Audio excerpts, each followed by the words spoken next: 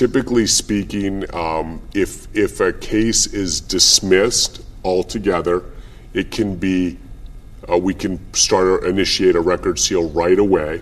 If the person was convicted on a misdemeanor, typically there's a period of 2 years where you have to wait before you can get the record sealed. If it's a DUI or domestic violence charge, it's 7 years.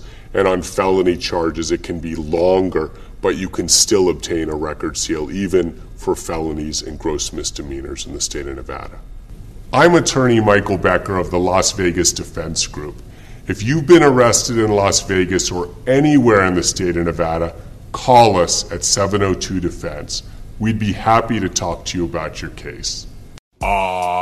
So this just happened. Look, so Cash Money rapper Glock 9, real name Jaquavius Smith, has reportedly been charged with multiple counts of attempted second-degree murder. According to Click Orlando, the new state attorney for Florida's 9th Judicial Circuit, Monique Worrell, was sworn into office on January 8th. One of her first orders of business was filing 5 counts of attempted second-degree murder against a 20-year-old rapper, who's allegedly a known gang leader. Investigators accused the rapper of firing a gun into an Orlando home last July as he was attempting to target another rapper. Although a woman was inside with her children at the time, no one was injured. A witness told detectives Glock 9 wants to be the only rapper coming from Orlando. Last October, Orange County deputies said Smith was the target of a shooting between a rival gang outside the Mall of Millennia food court. The following month, he was arrested for possession of a concealed weapon by a convicted felon, possession of a firearm by a convicted felon, and possession of a short-handed gun, rifle, or machine gun. As one might deduce, Smith has a substantial arrest record. Last June, he was taken into custody in Orlando, Florida on charges of possession of marijuana with the intent to distribute an illegal firearm possession. He was slapped with 17 charges in total, with the most serious being possession of cannabis with intent to sell, possession of a firearm by a convicted felon, and third-degree grand theft of a firearm. At only 15 years old, he was arrested in connection to a shooting that left a fellow teenager hospitalized. Consequently, he was charged with aggravated battery with a firearm, an unlawful discharge of a firearm, as well as also a violation of probation for trespassing.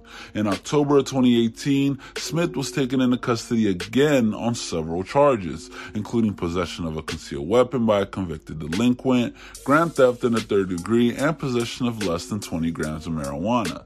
So yeah, what do you guys think? Do you think he did it? Do you think he didn't? Let us know your thoughts in the comment section below. Hit that subscribe button and notification bell to stay up to date on all of our new videos. And as always, make sure to keep it all the way locked to hiphopdx.com. A person will falsely, maliciously accuse another person of rape. What are some of the motives for that sort of behavior? Well, there can be many. I represented a defendant in Las Vegas who was having an ongoing flirtation with a coworker. Actually, he happened to be the boss. She was his employee. But I had witnesses who all testified that they had seen them engage in conduct, flirtation, and that there appeared to be some kind of, sexual tension between the two of them. She was married. At some point in time, they had sex. Thereafter, she complained and said that it was rape. Why would someone make a false allegation? A married woman might feel guilt or shame that she succumbed to temptation. And then in order to try to rewrite it, the mind can, I think it's not uncommon for, the subconscious perhaps you feel guilt, you feel shame, so you rewrite the story in your mind. Instead of, I felt some passion, I gave into the passion, I wanted to have sex with him, it was, oh my God, I'm married, I can't be doing this. Wait a second, I didn't choose to do this, he raped me. So I think, and this was a case where the jury found my client not guilty because they believed that she was consensually engaging in the sex. And I think she was motivated to fabricate the allegation to try to preserve her marriage thereafter. So she may have been trying to get attention and sympathy from her husband. That's a possibility. Or I mean, I suppose also it may be a situation where he found out that she was having an affair, and she tried to explain it by saying that she was raped. Or perhaps her own inability to manage her shame and guilt, and knowing in terms of how she was going to process it, maybe she couldn't keep it to herself or was going to share it with her husband, or maybe she was looking for attention from her husband and to make her feel like she had been victimized by someone. I mean, you can't always know exactly what's going on in someone else's mind, but we do see situations where people will make false allegations. Sometimes it could be that a woman is vying for the attention of a man. Maybe she can't get his full attention. She knows that ultimately she's going to lose out and not succeed in winning his affection or attention, so she could do it out of spite. So, it's documented, it happens. I've seen it happen. I've seen juries acquit. And from my perspective, I would say that rape allegations in particular are difficult cases for the prosecution to prove. We've been seeing a lot of cases in Las Vegas having to do with pool parties. And people come in often from out of town. They come to Las Vegas to attend, a massive pool party at one of the casinos over the weekend. And of course, there's often drug use that goes on at those engagements. The casinos have actually been making a substantial effort to cut down or put a stop to drug use at those parties. So often what we're seeing is that it's private hotel security that are searching people and not law enforcement.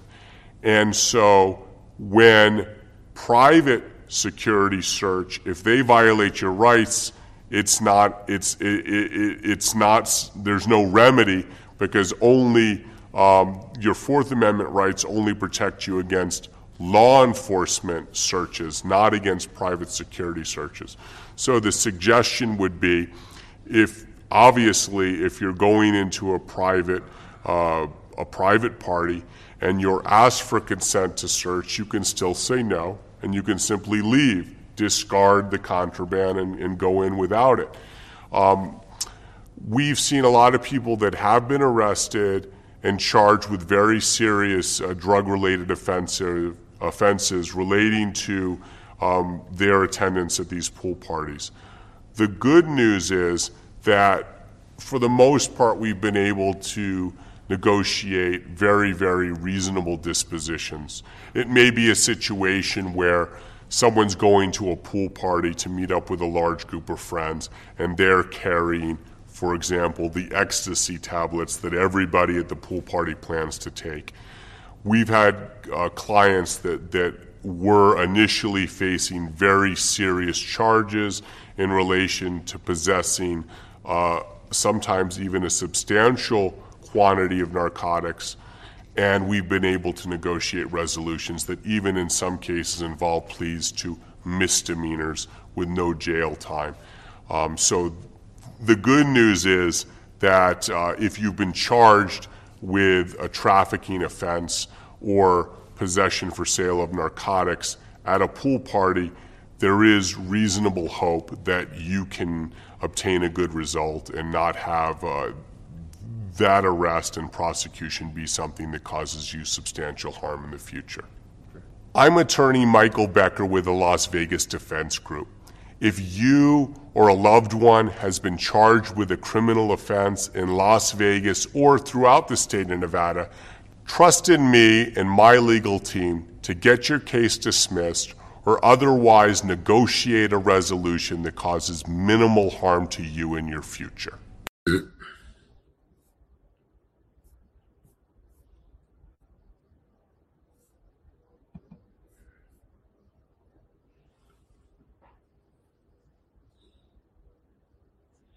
Todd Miles says, I remember you came to Strawberries in Lafayette, Louisiana with GB. You shot us out. Yeah, I remember that. Strawberries. Ooh, man, that was a popping club. Lafayette. A popping club. I mean, popping literally and figuratively speaking, yeah. Used to be some fights and shootouts around there. Dude here, I think that thing had like at least a decade run. Dude made some money in that place.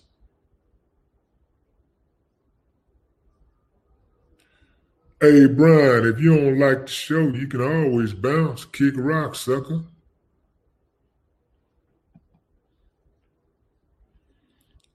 In fact, I'll help you out. Take this block. We're talking about zero tolerance for BS, fam. Zero tolerance.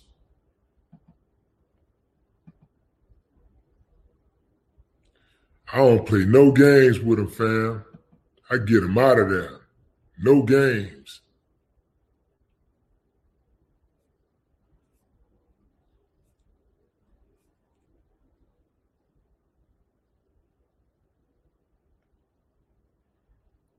Quint, you dig? I don't play no games with him.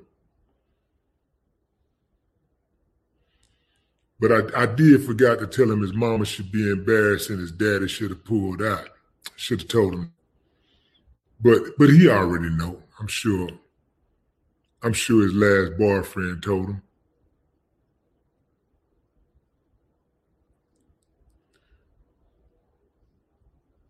Yeah, did y'all hear about Rudy Giuliani getting COVID? Y'all think he gonna make it? Probably won't. He looked like he got COVID. He looked like he had COVID before he got COVID. In fact, his face looked like COVID. If COVID was a human, it would be Rudy Giuliani.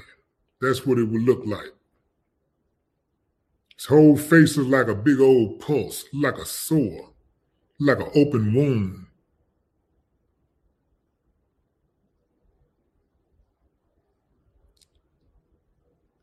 Shamika, what's up? What's up, Nubian Queen? Lo Moore.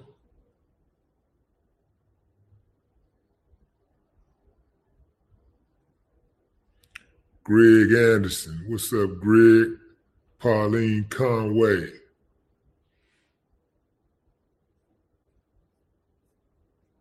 Perry M.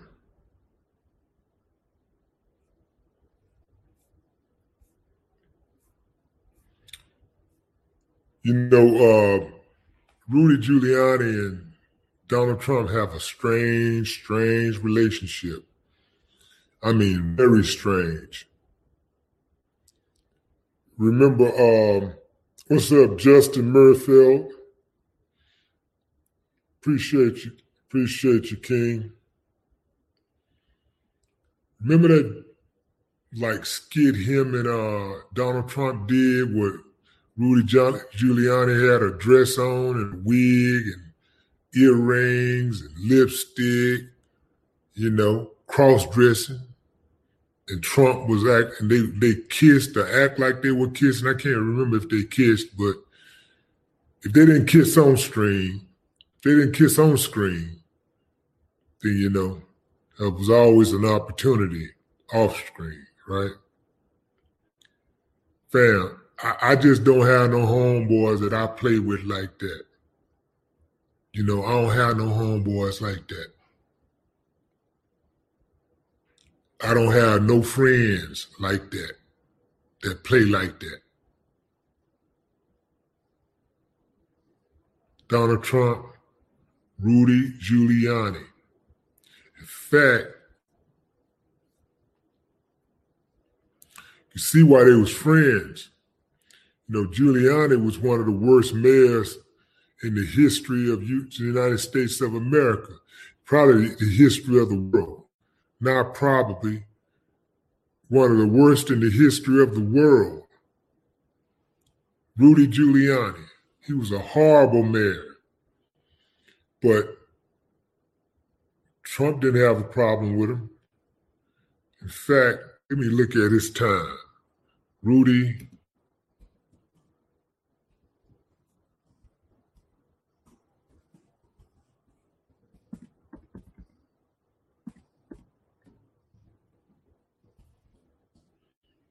Although it is now legal in Nevada to possess up to an ounce of marijuana, it is still illegal to drive while under the influence of marijuana.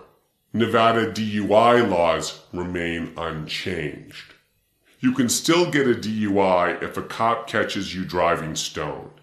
Even if you are driving safely, you can still get convicted of a DUI for having only 2 nanograms per milliliter of marijuana in your blood. If a cop pulls you over for driving erratically or breaking a traffic law, the officer will ask you questions, observe your behavior, and probably ask you to take a preliminary breath test. If you pass the breath test, the cop may suspect that you have ingested marijuana rather than alcohol, especially if you smell like marijuana. The cop may also request that an officer with specialized drug recognition evaluation training come to the scene to investigate. Every driver in Nevada is assumed to have given implied consent to submit to a blood test if they are ultimately arrested on suspicion of driving under the influence of marijuana. If you refuse to take a blood test, the police officer will have to get a warrant before taking the blood sample by force. A first-time conviction for DUI with marijuana that causes no major injury is a misdemeanor. The penalties are 2 days to 6 months in jail or 24 hours to 96 hours of community service, DUI school, fines of up to $1,000 plus court costs, a victim impact panel, a 90-day suspension of your driver's license. However, drivers can usually get a restricted license after 45 days. Penalties grow harsher with each successive DUI a person gets within a 7-year period. If you or a loved one has been charged with a marijuana offense here in Nevada, call the Las Vegas Defense Group at 702 Defense, and we'll talk about how we can get your charges reduced or dismissed. Yeah, that was torture, but it built something in me that I hadn't had before then. It gave me a drive. It gave me a commitment that I had never discovered in myself as a 21-year-old. And let me just say how it was so easy for me to get caught up in the drug selling when I came home in 1998. Because that's what the culture was doing. When I came home in 1998, Master P had just dropped an album called Ghetto Dope. Ghetto Dope. Me crack like this. And it taught you how to cook crack from step 1 to step 10. So when I came home after being gone from 91 to 98 and I come back and I look into the black community, everybody's selling dope. The dope man image is what the girls want. It's what the preachers like. Everybody like the dope man image. So everybody's selling dope. They rapping about it. So, man, I just get in line with the culture. I get in line with the culture because the culture almost made it like it was logical to sell dope over working because the rewards were so great, right? So many black children of our culture followed that bullshit, nigga, hustling, selling dope. Me crack like this. So we went from that to trapping to now drilling and killing. So the culture reshaped me after all the good that TYC had done, my culture reshaped me in the pimping and the drug dealing. I went back to robbing, nigga snatching purses, all that shit, nigga, because that's what the culture was doing.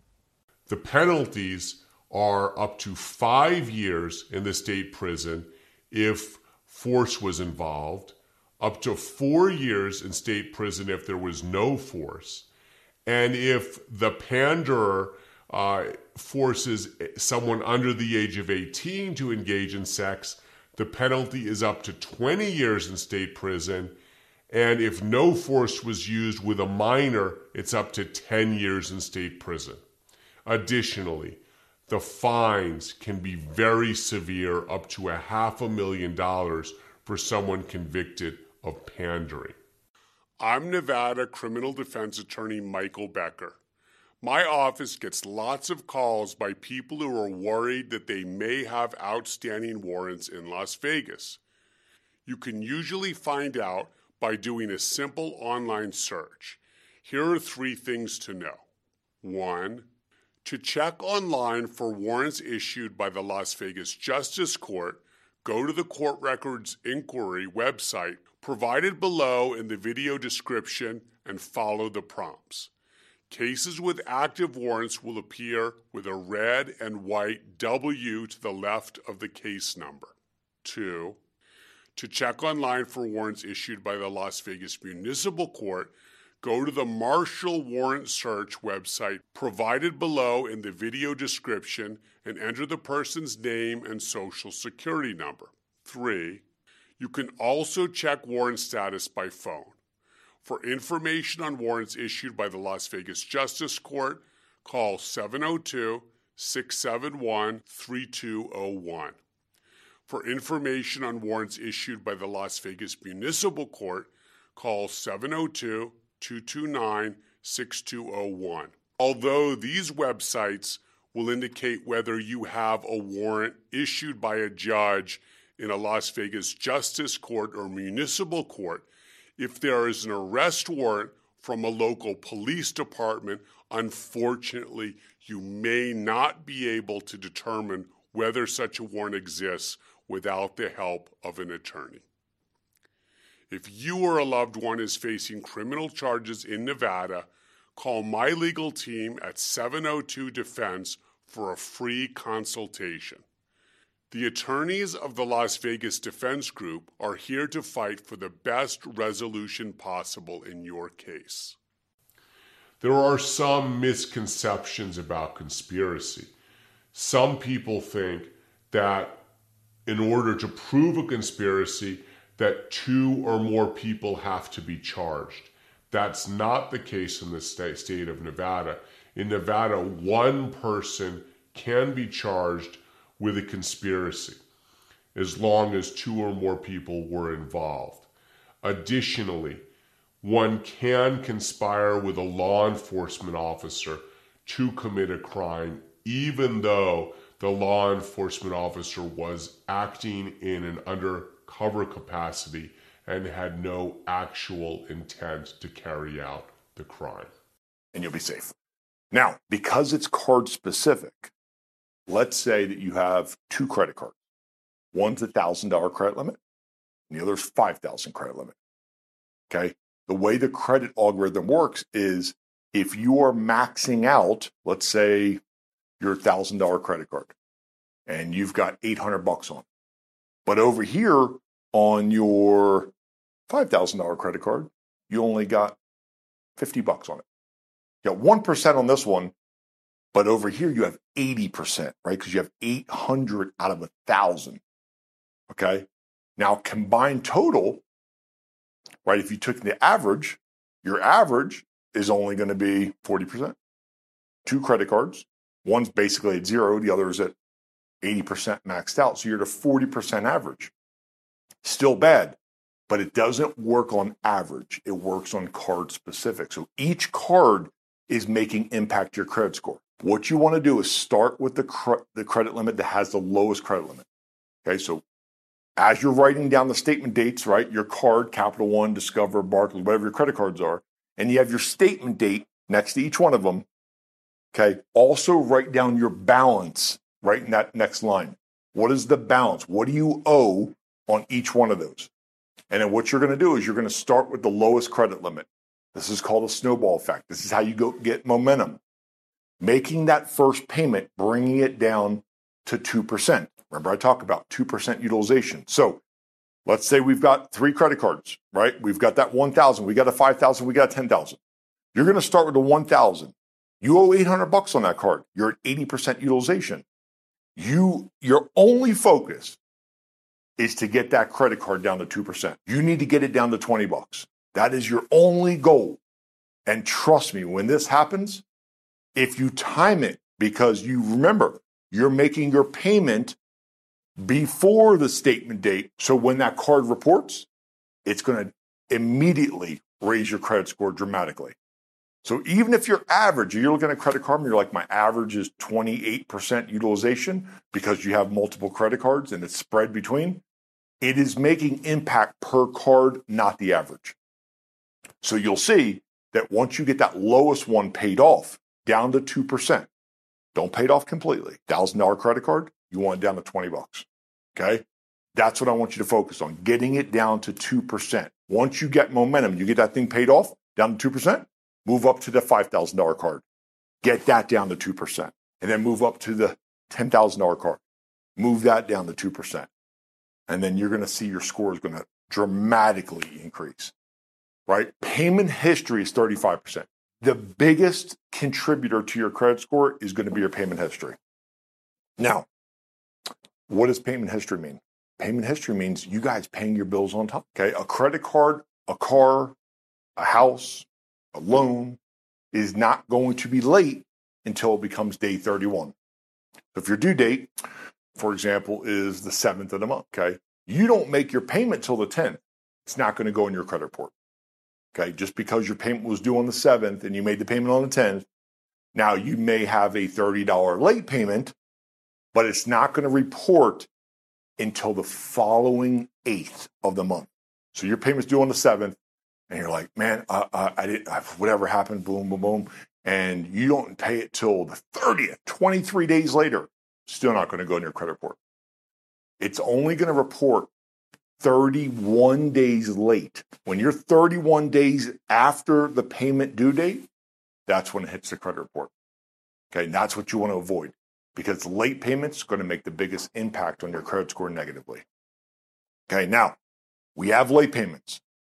Okay, if you're looking at the high impact and you're like, okay, Mike, I'm looking at my high impact and I've got my payment history is at 97% and my utilization's at 80%. Okay, and I've got 3 derogatories.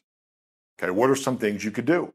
Well, just use the same formula. Go through the credit cards, find out your statement dates on each one of them. Get the first credit card, the lowest credit limit, down to 2%. It's your first thing you want to do. Okay. Now, collections and late payments and charge-offs are the other high impact. So what are some things we can do?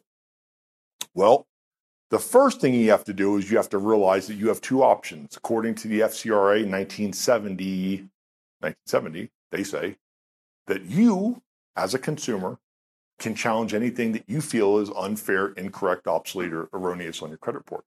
So now you're like, okay, cool, I can do it myself. Option 1. Option 2 is you can hire a company to do this for you. And option 3 is you can hire a badass to do it for you, right? And the reason I say that is because, Johnny's trunk credit repair who promises you the world, or you use a company, right? I'm not going to trash any companies here, but you use a monthly company.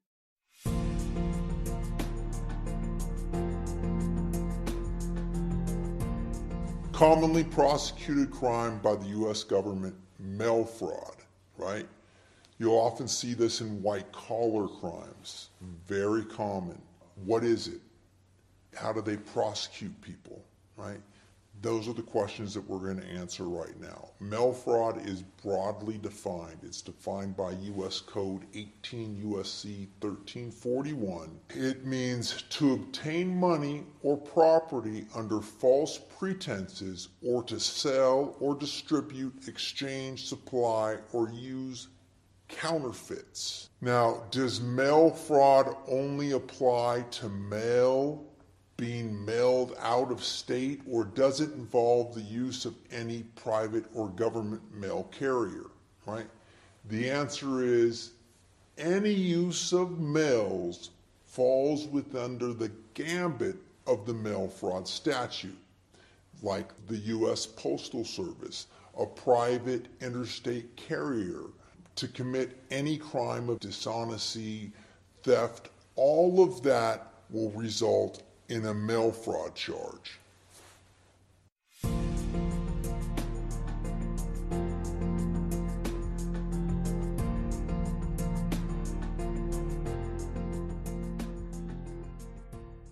Oh, okay. You got me? That makes sense. Wow, that's deep. Okay. That's the So can I part. do it? You gonna put me on? Most definitely. Okay. You know some people that need some trade lines? Because I got some clear cards. They're gonna contact you. I'm gonna tell you. But why shouldn't I though? Like, because somebody's like, yeah, you shouldn't do that because of the person. Obviously, they don't get a card. You don't give them a card. But No. is there any reason? Fear. Somebody put Just fear fear. into you. Somebody They said, you can't do it or don't do it because of this, right? And the only thing you could think of, what if somebody gets access to my credit cards, right? I'm a statistic. What if somebody get access to my credit cards? You think about this, right? Is that, how many safety alerts do you have for your credit card? I got a few, yeah. Okay, do you have your push notifications on? Yeah, when somebody. See, yeah. listen, I tell people this, is that, one, all my credit card alerts and my credit cards go to an email, specifically for my credit cards.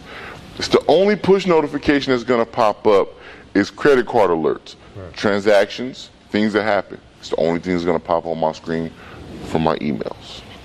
Most people don't think to monitor, but people don't get access to it. Then reverse engineer it. Hey Dave, you give me $650, I'm gonna add you to my credit card to help you build your credit. Hey, Dave tried to access my credit card and just gave me $650 for trying to access it because now I blocked him and took him off and now he has no purpose. What's Dave? Dave, how much money will Dave have to spend to try to go out and capitalize off of somebody else versus understanding that I can get my own credit card and capitalize off myself? I've been in this business over 3 years. I've never had anybody compromise a credit card. All right, y'all. Y'all see what it is, okay? I got you. Okay? Pull up. I got. That's so dope, man. That's dope. So one, I want to say thank you for educating our community, because when I see the boxes, it's not just all black, but it be a lot of us. You know what I mean? Like, so that's very, very important. Give me a testimonial. Give me 2 testimonials from your students. From my students, I got First off, how many students you got? Right now, we're pushing a little over 500 in the mentorship, and about 1,000 in my financial literacy course. Dang, that's dope. And oh yeah, so are we going to talk about the morning meetup? Can we talk? Okay, we can. We definitely can. So yeah, so we got the. I have a morning meetup where I'm literally on a call every single morning teaching entrepreneurship. It's really a strong community. We're hovering around 90-something people every single morning from all across the country. People that want to start their business. They need a community of people. Like it's a whole built-in audience, and we talk literally every morning. We like a family. And Marcus called me. He was like, "Yo, I want to add." Yo, and this wasn't even. He didn't call me like, "Yo, Dave, I need an affiliate link." Like, "Yo, I wanna sell your course." He was like, "Yo, how much would it be for me to just add my students to your morning meetup?" And I thought that was big. I told my wife, like, "Yo, this is a real stand-up guy. Like, I just want to add value to my community.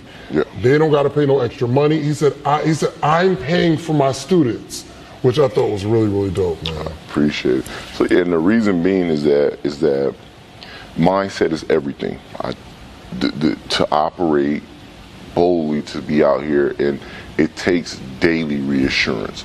I realize me as one person, I see how much we interact in the Facebook group, how much we interact in our Instagram groups, and it's just that daily interacting.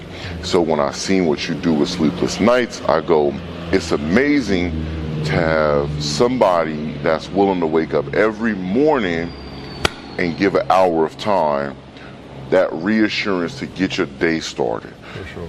Get that day started, keep it on your mind, and it keeps us motivated to go out and execute, right? Yeah. Go out and kill something. If you want to be successful, I'm going to tell you now, you got to kill something every day. And as brutal as it sounds, you have to do it every day. You don't get days off.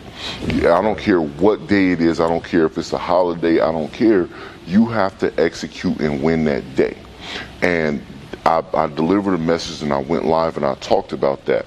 And they went crazy. And I go, listen, you got to kill something every day.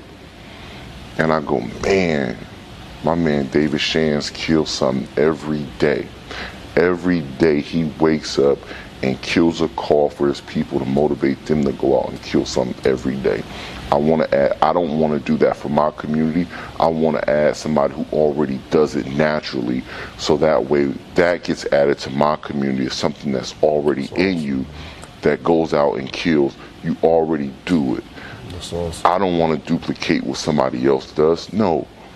Let's add and bring it together. Collaboration over competition. Pimping, and weapon possession. It was also noted that an alleged witness to the prosecution that agreed to testify against Chief Keef mysteriously went missing before the upcoming trial.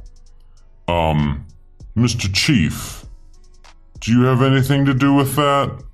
The Chief's next arrest happened on April 8th, 2017 in Miami Beach, Florida.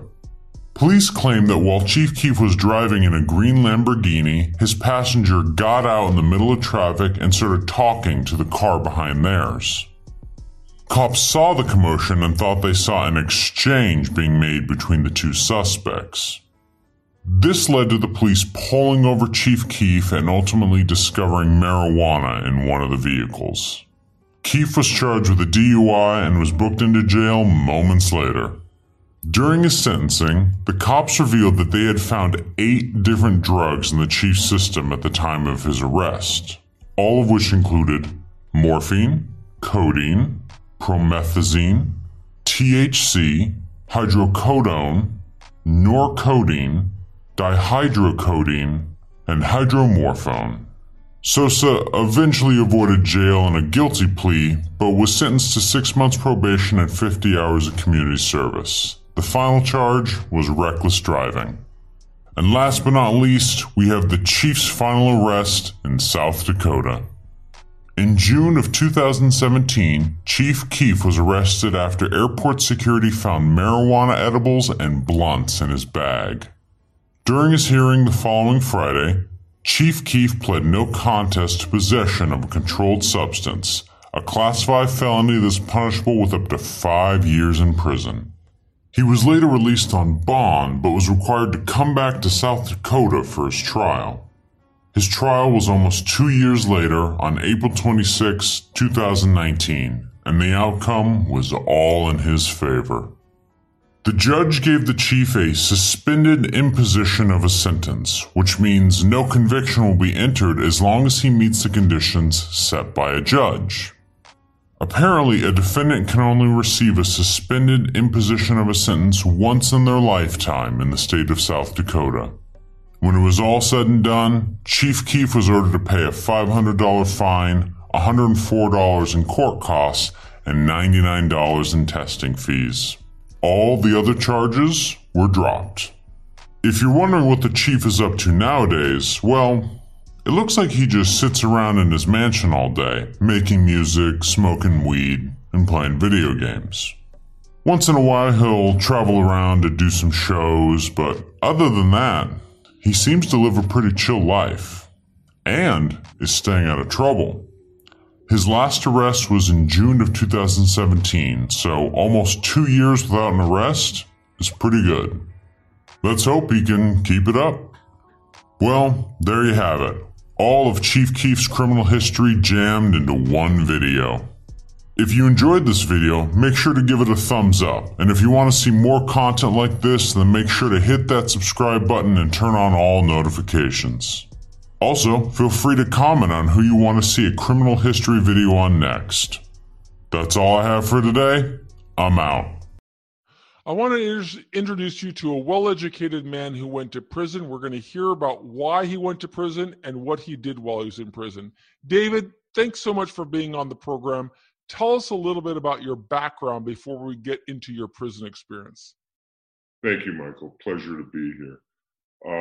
I was a practicing and licensed attorney in the state of Illinois for almost 15 years prior to becoming a management member of a startup biotech company in the Chicago area. And that ultimately led me to prison, where I was convicted in the early 2000s of a white-collar crime of wire and mail fraud. Let's talk about that for a second, because people might have some level of, that doesn't seem congruent. You're an attorney. You later became a CEO, and yet you found yourself in the crosshairs of prosecutors. Tell us a little bit about what it felt like to learn that the Department of Justice was targeting you for prosecution. The case ultimately began as a Securities and Exchange Commission civil case, and there was a referral, as I understood it, made to the U.S. Attorney's Office in the Northern District of Illinois. How long did that take? You found out that there was a SEC investigation, and was there actually a finding in the Securities and Exchange Commission investigation? No, actually. The SEC investigation began in early 2002, and the SEC ultimately did not come to a conclusion in that case until after the criminal case was resolved. It was actually put on hold during the pendency of the criminal case. So the cases were going simultaneously. First there was a Securities Exchange Commission case, then that was put on hold, and the DOJ picked it up. Is that right? That's correct. And when you found out that you were a target of criminal charges, what did you do? Did you agree to cooperate, or did you go to trial, or did you plead guilty? What did you do? Well, when I first found out I was a target was during a raid of our corporate facilities, and I wasn't told I was a target, but it was basically a common sense conclusion. I hired an attorney at that time, and the case ultimately was not prosecuted, or the initiation of the prosecution didn't begin for another 2 to 3 years. So there was a long period of time that I remained the CEO of the company and chairman of the board, but then ultimately I relinquished those positions. Others came involved, and tell us about that. That's interesting. So the Department of Justice raided your facility.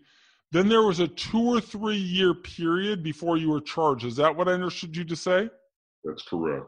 And were you operating in the capacity as if this was going to be, you were going to be exonerated from that raid, or were you concerned that there could possibly be criminal implications? I was quite concerned there was likely to be criminal repercussions. The problem was that if the company shut its doors at that point, there certainly would have been, in my view, criminal repercussions. So I continued as I was. So you continued, and then ultimately they returned an indictment. Did they arrest you, or did they just serve you? I was never arrested. I had counsel at that point who the U.S. attorney was familiar with. So it was a no cash self-recognizance bond scenario where I simply appeared for my arraignment.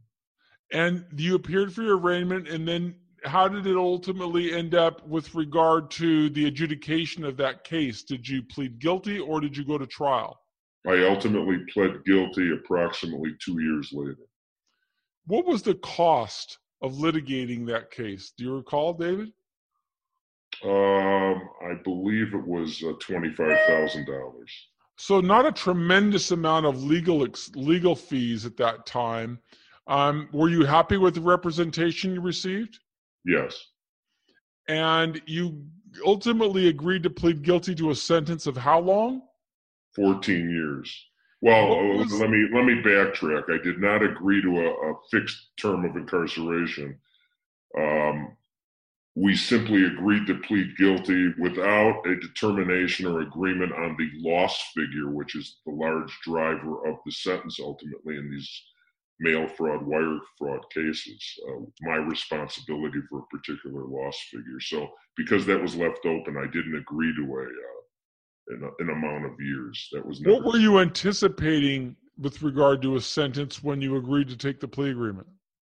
In the area of 10 years. It was, I was told by my counsels at that point, because I also had sentencing, specialist in sentencing at that point, that they were confident that I would be able to get to a minimum security camp initially.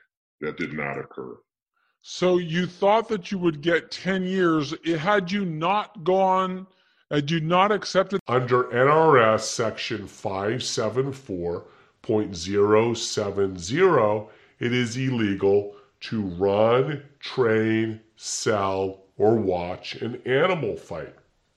For dog fighting, it's a Category D felony with a penalty of up to 4 years for a first-time offense if you're running a dog fight. For a second-time offense, you're looking at up to 5 years in state prison and a $10,000 fine.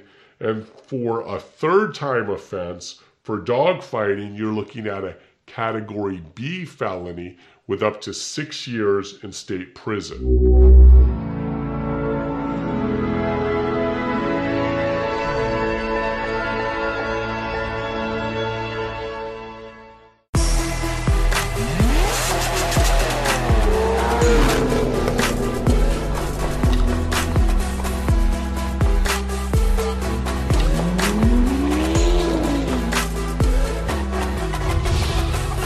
All right, guys, welcome to The Credit Game. This is the first and only channel that comes to you every single day, Monday through Friday, and sometimes on Saturday, to give you the knowledge you need. If it's your first time on the channel, please do me a favor. It helps out tremendously. I know I asked you guys to do this, but hit that subscribe button. I don't know what side it's on. It's on one of these sides. The subscribe button really helps.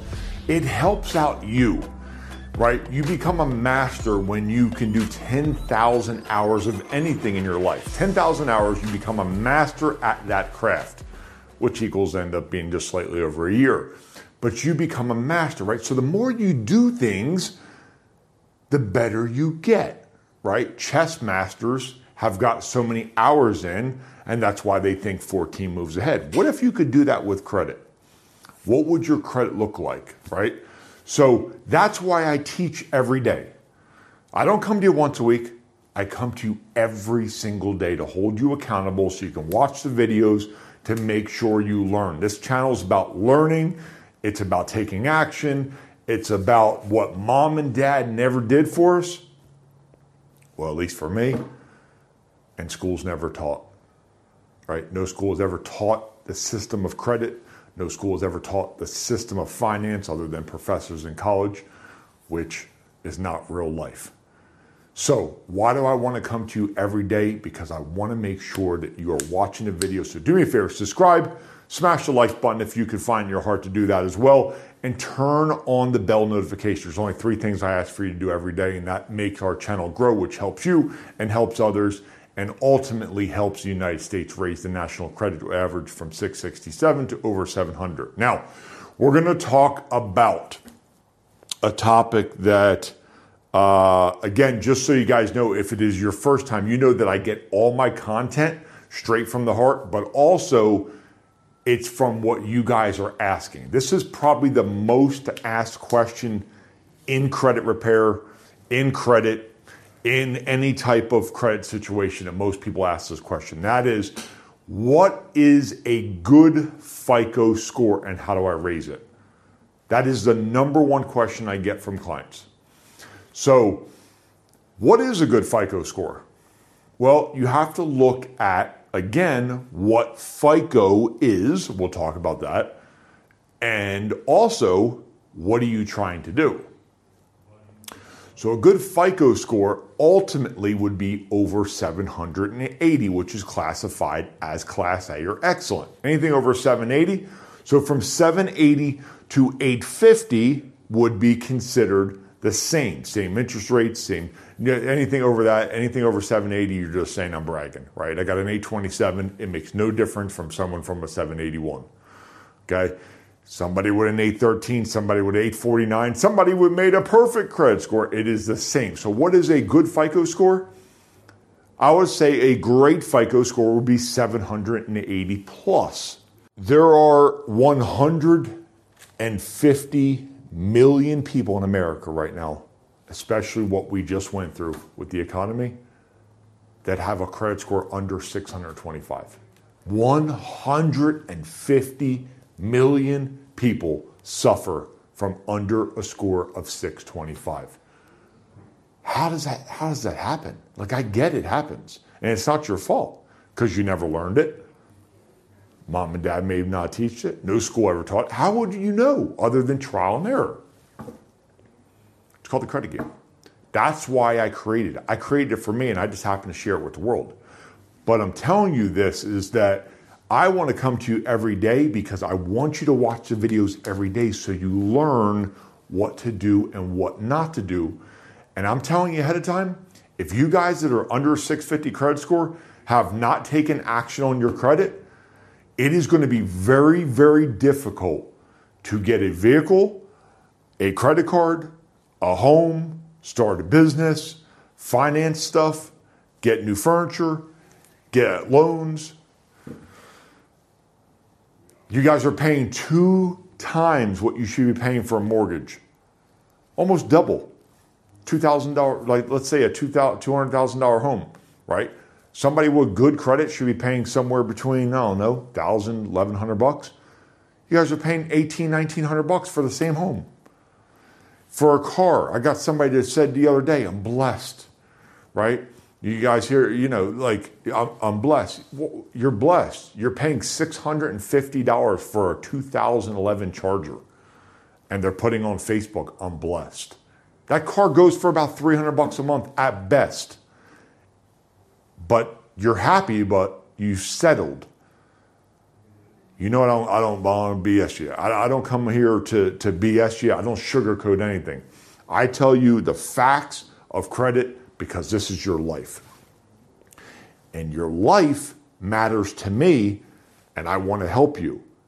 But you got to commit to yourself. I get questions all the time about crimes involving moral turpitude.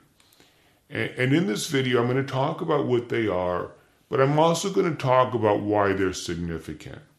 And really, they're significant in 3 types of situations. The first is if you're not a citizen of the United States, if you're an immigrant and you are convicted of a crime involving moral turpitude, then many times it will trigger immigration consequences, such as deportation, denial of reentry, or denial of the chance to naturalize to the United States. The second situation where it's significant is if you hold a professional license, such as a nursing license or a license to practice law, then many times a conviction for a crime involving moral turpitude will trigger disciplinary proceedings that could cause your license to be suspended or revoked, or your inability to get a license later on if you apply for one. The third situation involves being a witness in court. As a general rule, judges will allow the opposing party to question you or impeach your credibility if you testify as a witness in court and you have convictions of moral turpitude. So, for example, the other side could say, well, isn't it a fact that 2 years ago you were convicted of forgery? Now, as for the definition itself of crimes involving moral turpitude, it's somewhat murky. But generally speaking, these are crimes that involve dishonesty or fraud. Examples would include burglary, child abuse, criminal threats, perjury, robbery, felony hit and run. They almost always involve a deliberate criminal intent to do wrong.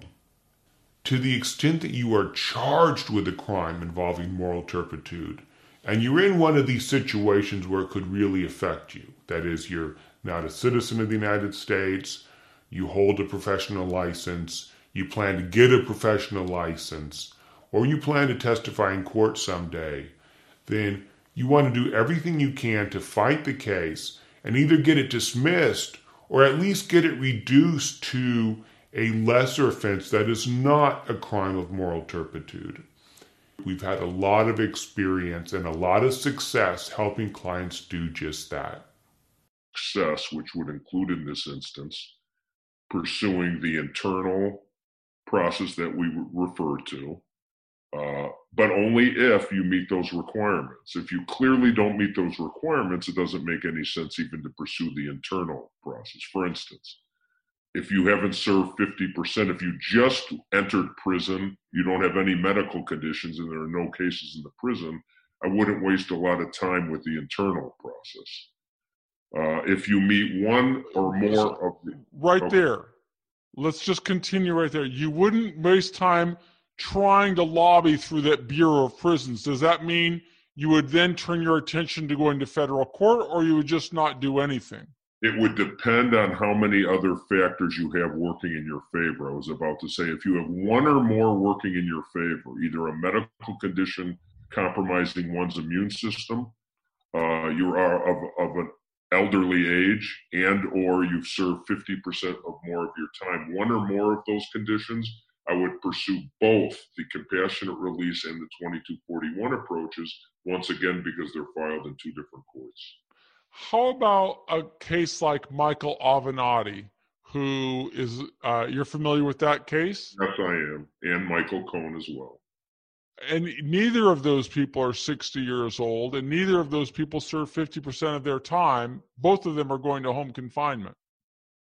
Very interesting. I was very surprised. But so what I would find in that is that if you don't try, nothing happens. If you try, the odds may be 1%, but you're trying. That's true.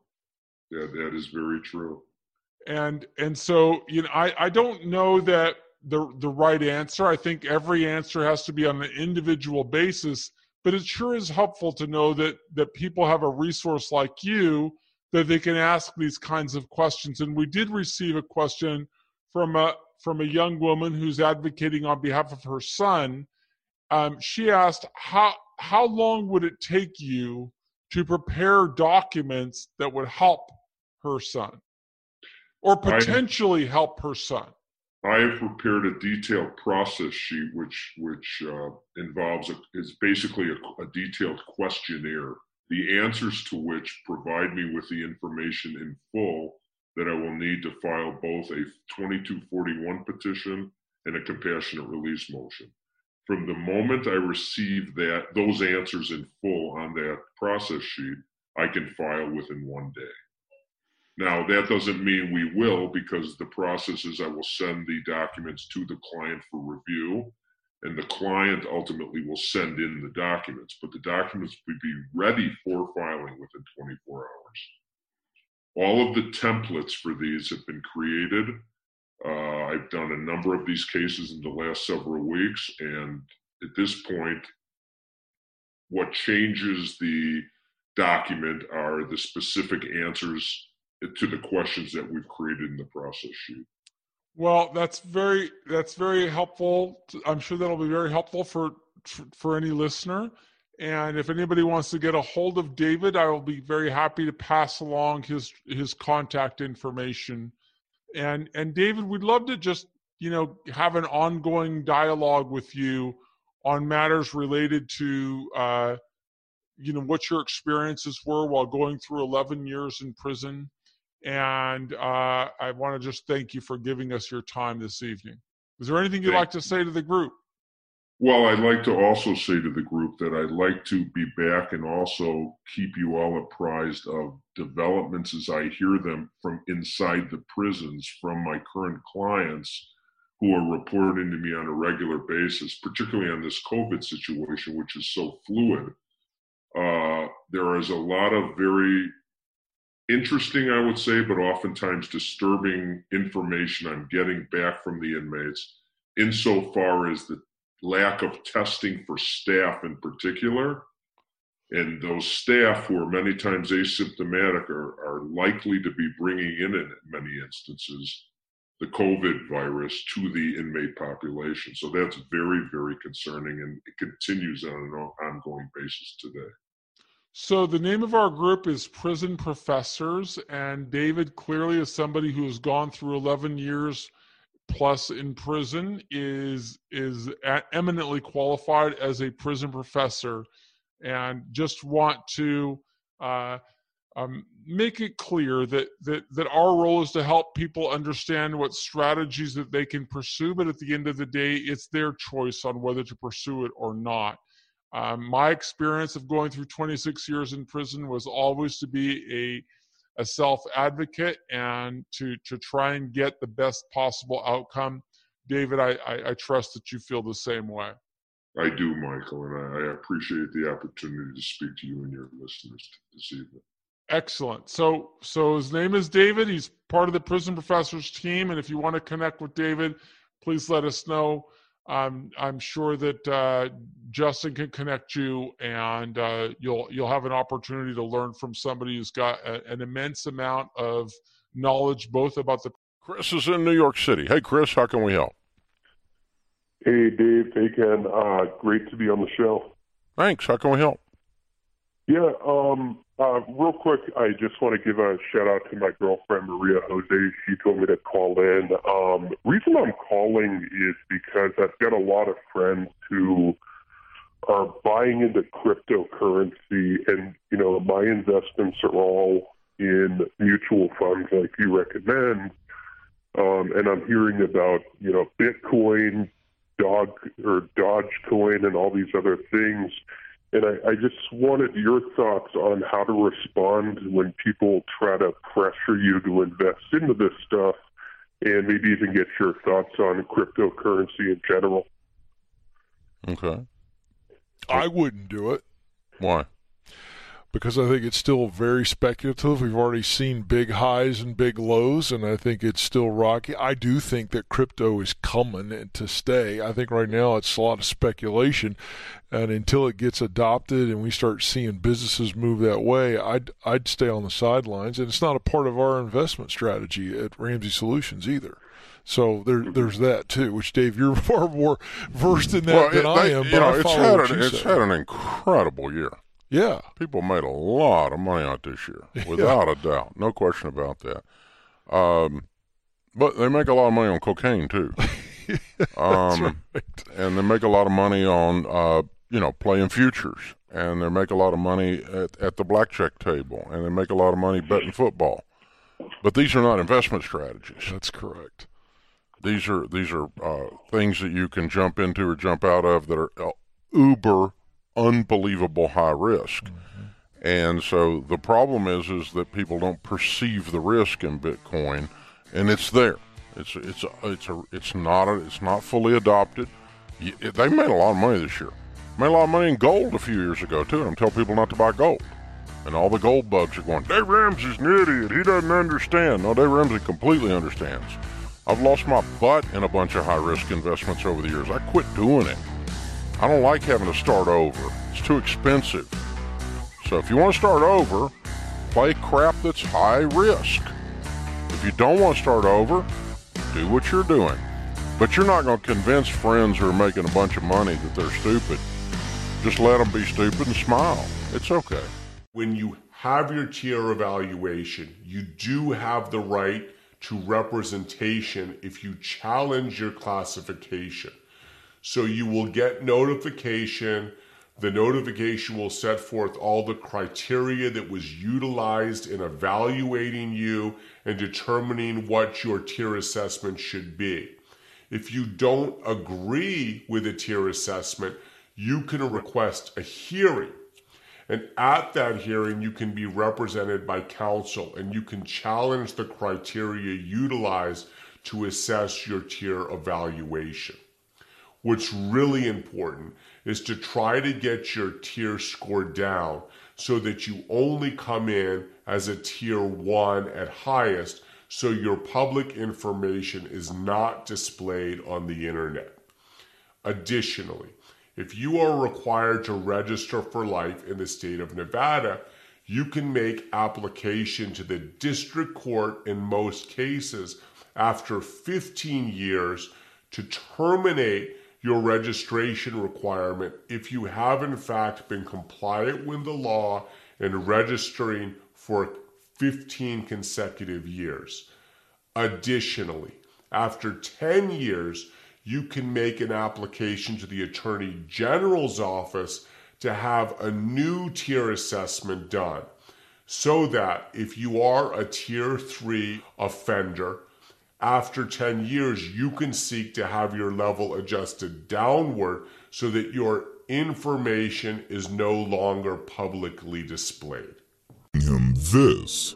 I'm getting information from Pop's criminal attorney, and he's in communication with LAPD and the detectives out there.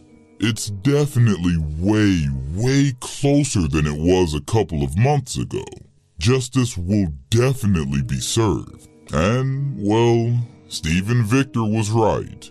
Because in the early morning of July 9th, 2020, the LAPD arrested 5 suspects on warrants related to Pop Smoke's case. The 5 suspects were 18-year-old Keandre D. Rogers, 21-year-old Jaquan Murphy, 19-year-old Corey Walker, and 2 other juveniles whose names were not made public due to them being minors at the time of the arrest. Various media outlets reported that the LAPD solved this case the old-fashioned way, by going door to door interviewing everyday civilians in hopes that they saw or knew any inside information that they've not yet heard. They also went and obtained security camera footage from neighbors and nearby businesses, which played a big role in tracing the suspects back to Hoover Street in South Central Los Angeles.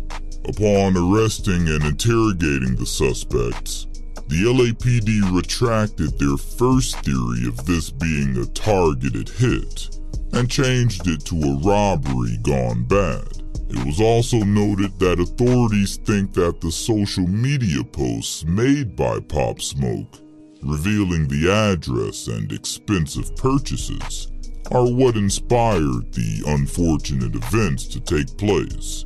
The LAPD also suspects that those involved in Pop Smoke's case were also involved in another case, dating back to September 14th, 2019, which resulted in the death of 18-year-old Cameron Stone at the Rose Bowl parking lot in Pasadena, California. The 3 adult suspects are currently still in custody and are each being held on a $1 million bail. This is overall an incredibly sad situation. The world lost an extremely talented artist, all because a few criminals thought that they could come up on a successful rapper visiting their city. Pop Smoke was only 20 years old at the time of his passing, and had such a bright future in front of him. His posthumous album, Shoot for the Stars, Aim for the Moon, debuted at number 1 on the Billboard 200 Albums chart, with over 250,000 sales in the first week. This goes to show you how much people adored Pop Smoke and his music. And it's such a shame that his posthumous album will be his first and also his last album. While we'll never get to see what Pop Smoke would have become in the next few years, it's at least nice to see that those who caused his tragedy will be brought to justice and will hopefully spend the rest of their lives behind bars. And I really appreciate the LAPD for all the work they put in to make this happen. If you enjoyed this video explaining how the LAPD solved Pop Smoke's case, then feel free to leave a like down below. Also, if you're interested in seeing more content just like this, press the subscribe button as well as the notification bell to be notified whenever we upload. Also, if anyone has any interesting topics that they would want to see covered on this channel, then comment down below and I'll take a look into them. That's all I have for today. I'm out.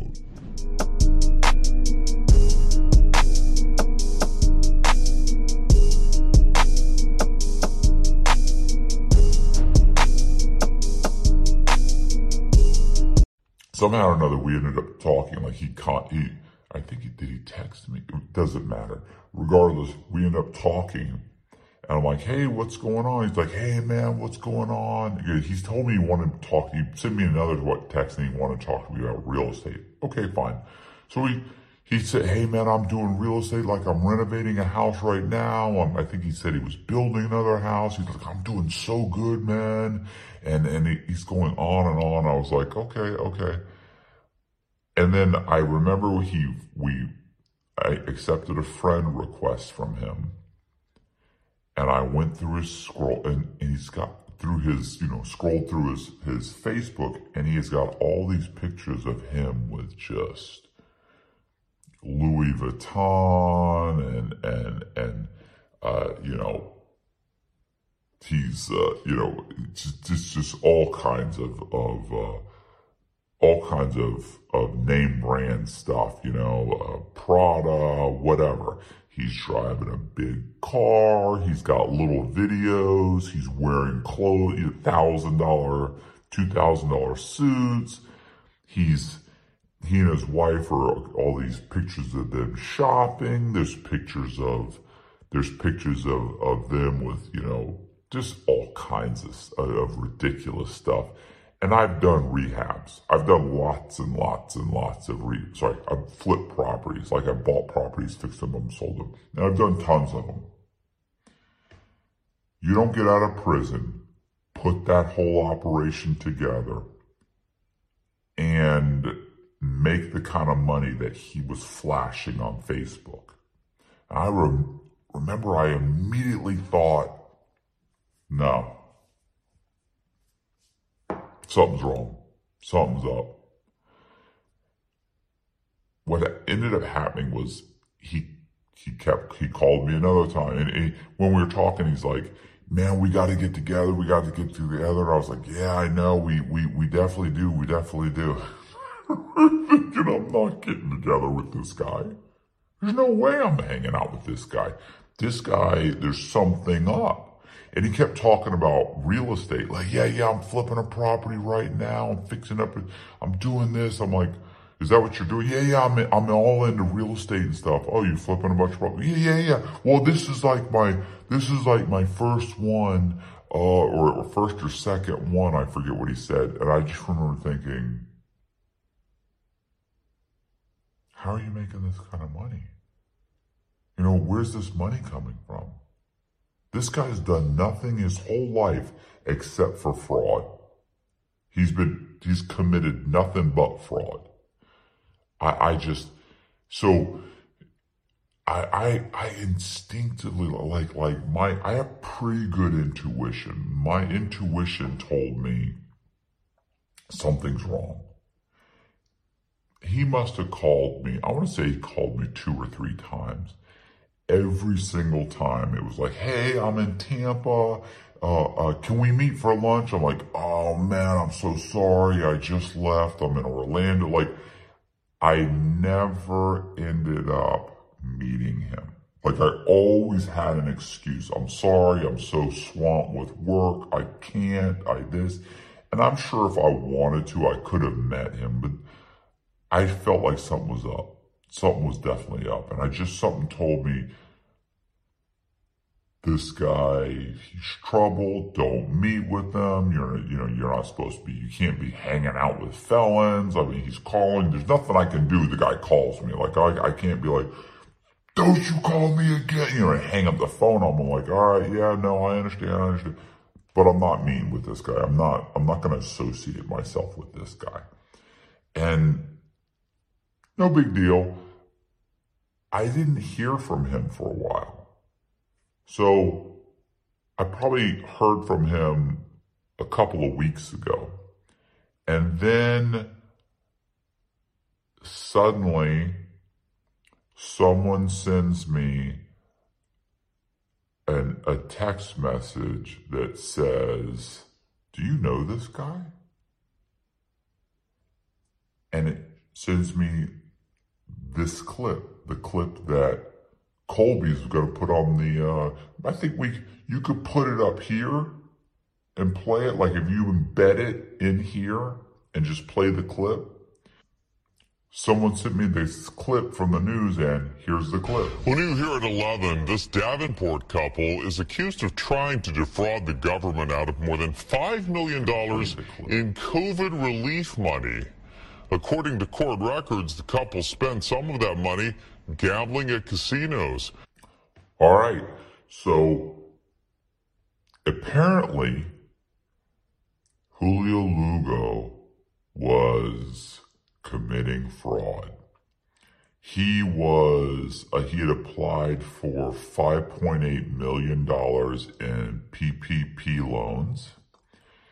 And, you know, those are the loans that are set up to help corporations, you know, large businesses, small businesses, basically make payroll. So, based on what I've read like 2 or 3 articles, and almost all the articles are just really based on the U.S. Attorney's Office will release like a press release, and then newspapers pick it up and they just rewrite. They're really just, you know, anyway. Yes, I signed those documents, blah, blah, blah. They don't actually charge him for anything. What ends up happening is a few months later, he fails a urine test, several urine tests, and they pull his probation and he goes back to jail for 30 months on a probation violation. But he probably wouldn't have gotten the 30 months did they not already know he was involved in another scam. Does that make sense? Like, I can't say, oh, it was just a probation violation, because they knew he was involved in a scam. So they hit him pretty hard for a dirty urine. So those 2 people are the only people that ended up going to trial. Everybody else are going to prison. Everyone else had basically skated.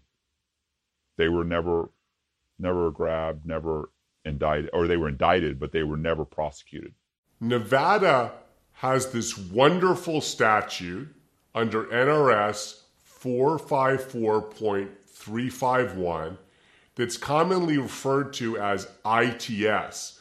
And what it stands for is possession of drugs not to be introduced into interstate commerce, which sounds really strange. But the beauty of the statute is that just about every offense in Nevada involving narcotics is a felony where you could be looking at state prison. ITS is a misdemeanor.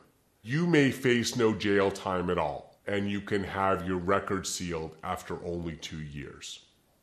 Most commonly, negotiations to an ITS involve cases where someone goes to a pool party and brings in a small amount of drugs, or they're pulled over in their vehicle, or otherwise drugs are found on their person. Most commonly, these negotiations are offered to defendants with very little criminal record. But the important thing is that if you plead to a misdemeanor ITS instead of a felony prosecution, you can avoid the consequences of a felony. You might be able to get your case dismissed if you complete a drug class. You may have to pay some fines. You may have to do some counseling. The bottom line is, if you've been charged with a felony drug offense in the state of Nevada and you're trying to keep a felony off your record, call us at the Las Vegas Defense Group and we'll see if we can get your charge reduced to a misdemeanor ITS so that you won't have permanent consequences. And captured him. They say. We have no proof that he was arrested, but they say they arrested him. This guy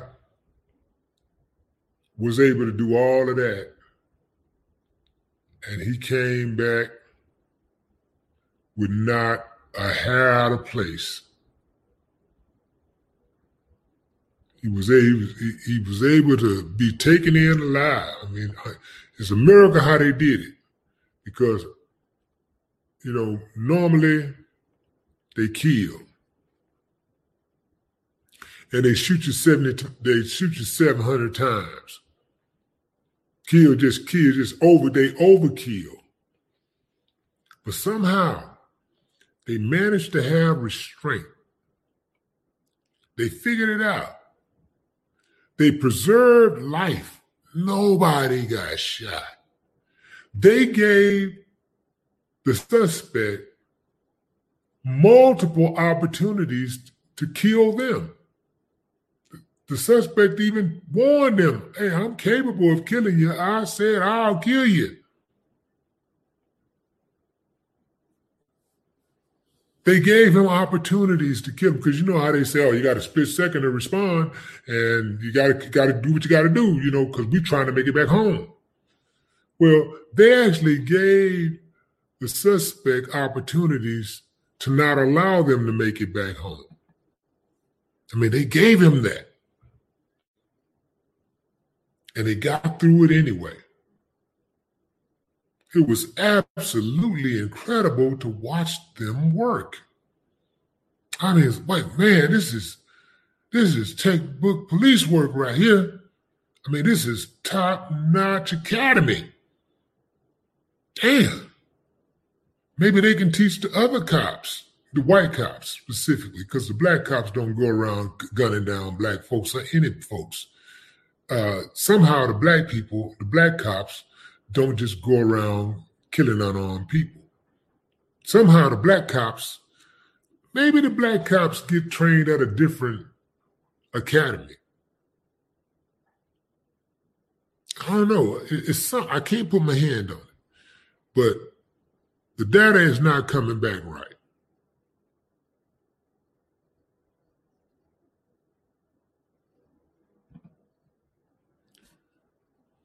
What's up, Thomas Sin? Yeah, the data it's something they figured out, man. They had it right. Kudos to their teachers, their instructors, and them for following their training. Like, man, they did that. It was absolutely unbelievable. So we're going to talk about that in about 30 minutes. We're going to talk about that on Willie D Live channel. You don't want to miss it, fam. I'm going all the way in. All the way in. I'm just getting warmed up right now. I'm just getting warmed up. So 30 minutes, fam. Give me 30 minutes. I'm going to be on the Willie D Live channel. If you're on YouTube right now, if you're on Facebook, you can click the link in the description and it'll take you to the Willie D Live channel on YouTube, and you can just click that button and subscribe. Make sure you subscribe. You want to make sure you get all of your notifications. When you subscribe, make sure you select all notifications. Otherwise, you may not get any. The only notifications you're going to get from me is when I drop a new video. That's it.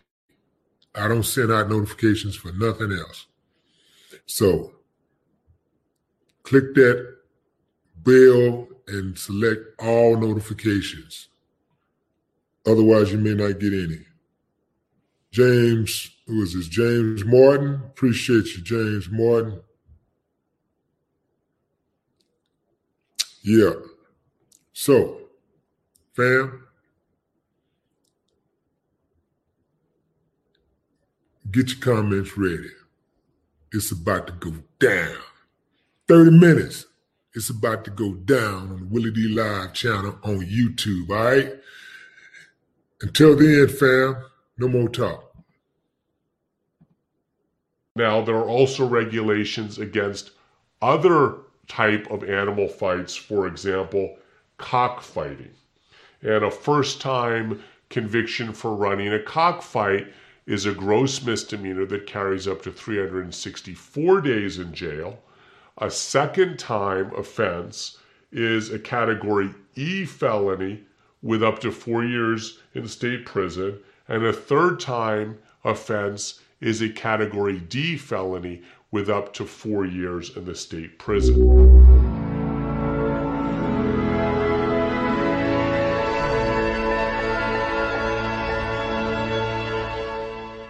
Stop doing drugs. And the judge will be like, fuck, this guy's he's unsupervisable. Like, we can't get him to behave. And they'll say, you know what, all right, we're just going to take you off paper. It's just a waste of time at this point. Well, I had actually thought about doing that. I thought, if I get out, violate, go straight back to prison, I'll go back for a year or so, and I could get them to quash my paper. The problem with that is that won't work with someone who has restitution. If you have a massive amount of restitution, they'll just put you back on paper. They're not going to quash your paper because you're unsupervisable. Now, I know several guys who've done it. For instance, John Boziak, which is a guy I wrote a story about, and he's going to be in a couple of the grind vlogs, and he just did Concrete and MSCS Media, and I'm going to do a podcast with him, and just a bunch of stuff's going on with him. He actually violated, went back to prison, and they quashed his paper. I think he had like a year or two worth of supervised release. He got out. He got in trouble again. They grabbed him. He never got charged, but he knew just interaction with the police can get you violated. Now, they didn't charge him, but he was afraid that he might get charged, so he took off on the run. And when they caught up with him and he went back in front of the judge said, look, you're going to get like 6 months, and I'm just going to quash your paper. You're unsupervisable. We keep catching you, keep taking off and getting caught here and caught there, and you're just not going to behave. So they quashed his paper. Now, I know lots of guys that have come back to prison. Like, I'll see them leave, they come back, and they're like, yeah, man, it's great. I'm coming back for 6 months, but when I get out, I'm done with paper. So it's not going to work with me. And here's the thing about being on paper is a lot of people don't understand is that you don't really have the same rights as everybody else anymore. Your probation officer can basically violate you for any reason at all. I can be violated for anything. If I'm caught, let's say, hanging out with a felon, they can, if I don't have permission to be around that person, they can violate me, send me back to jail for a year, 18 months. I know a guy who was hiding money, like he was paying his restitution, but he was hiding money. They violated him. He got 18 months. I know a guy, I know about 4 guys, but I'll give you one example. There was this guy, a black guy, super nice guy. He'd been in jail for like 10 years for a drug conspiracy. Well, then he got out. He was in Florida. He got out and he got caught in a vehicle, like it was an SUV, some SUV. They got pulled over. He was in the car with 3 other guys that were felons. All of them had been arrested for drugs. The car was searched, and when the police searched the car, they found like $30,000 in cash. So finding $30,000 in cash is not illegal. But what the cops did was they didn't charge anybody. They just said, okay, well, we're going to notify your probation officer. So they notified his probation officer. He went back in front of the judge. Probation officer said, listen, the guy was 1, out of the jurisdiction. 2, he was hanging out with 3 other felons, which he's not supposed to be doing. And they all had drug convictions, and $30,000 was found inside of the vehicle. He hasn't been charged with anything. But they used that to go ahead and violate him, and they gave him, I think they gave him like about 18 months, might have been 12 months, but I think they gave him 18 months, and they said, when you get out, we're going to quash your paper. But the fact of the matter is, he had to go back to prison for a year to 18 months. Just because he happened to be in the car with 3 other guys. Now look, they were probably doing a drug deal or something, and he just didn't get caught. Okay, I know that. The judge knows that.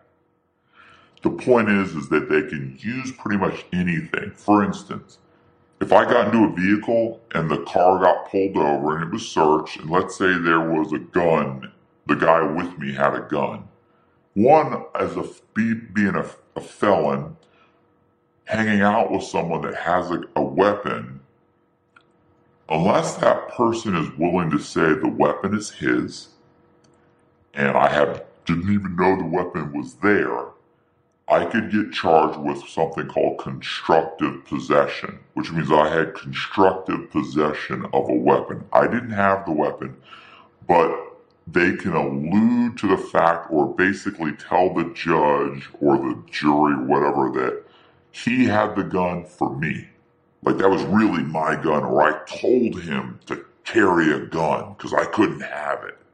Like guys will have their girlfriend go get a gun and keep it in her purse, but really that's their gun. You can get 3 to 5 years for that as a felon. You don't even have to have the gun.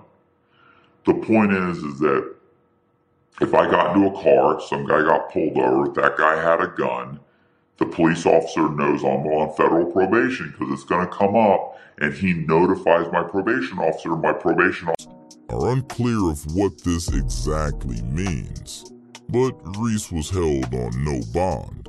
Academics at the time this occurred thought that this arrest had something to do with his previous arrest, and maybe thought that Lil Reese didn't follow the rules the judge gave him in order to be released. Now this seems like a pretty good theory, but as I stated before, Lil Reese was acquitted of his previous charges back in 2015, so it couldn't be that. Anyways, Reese was eventually released a few days later. It's once again unknown how this case played out.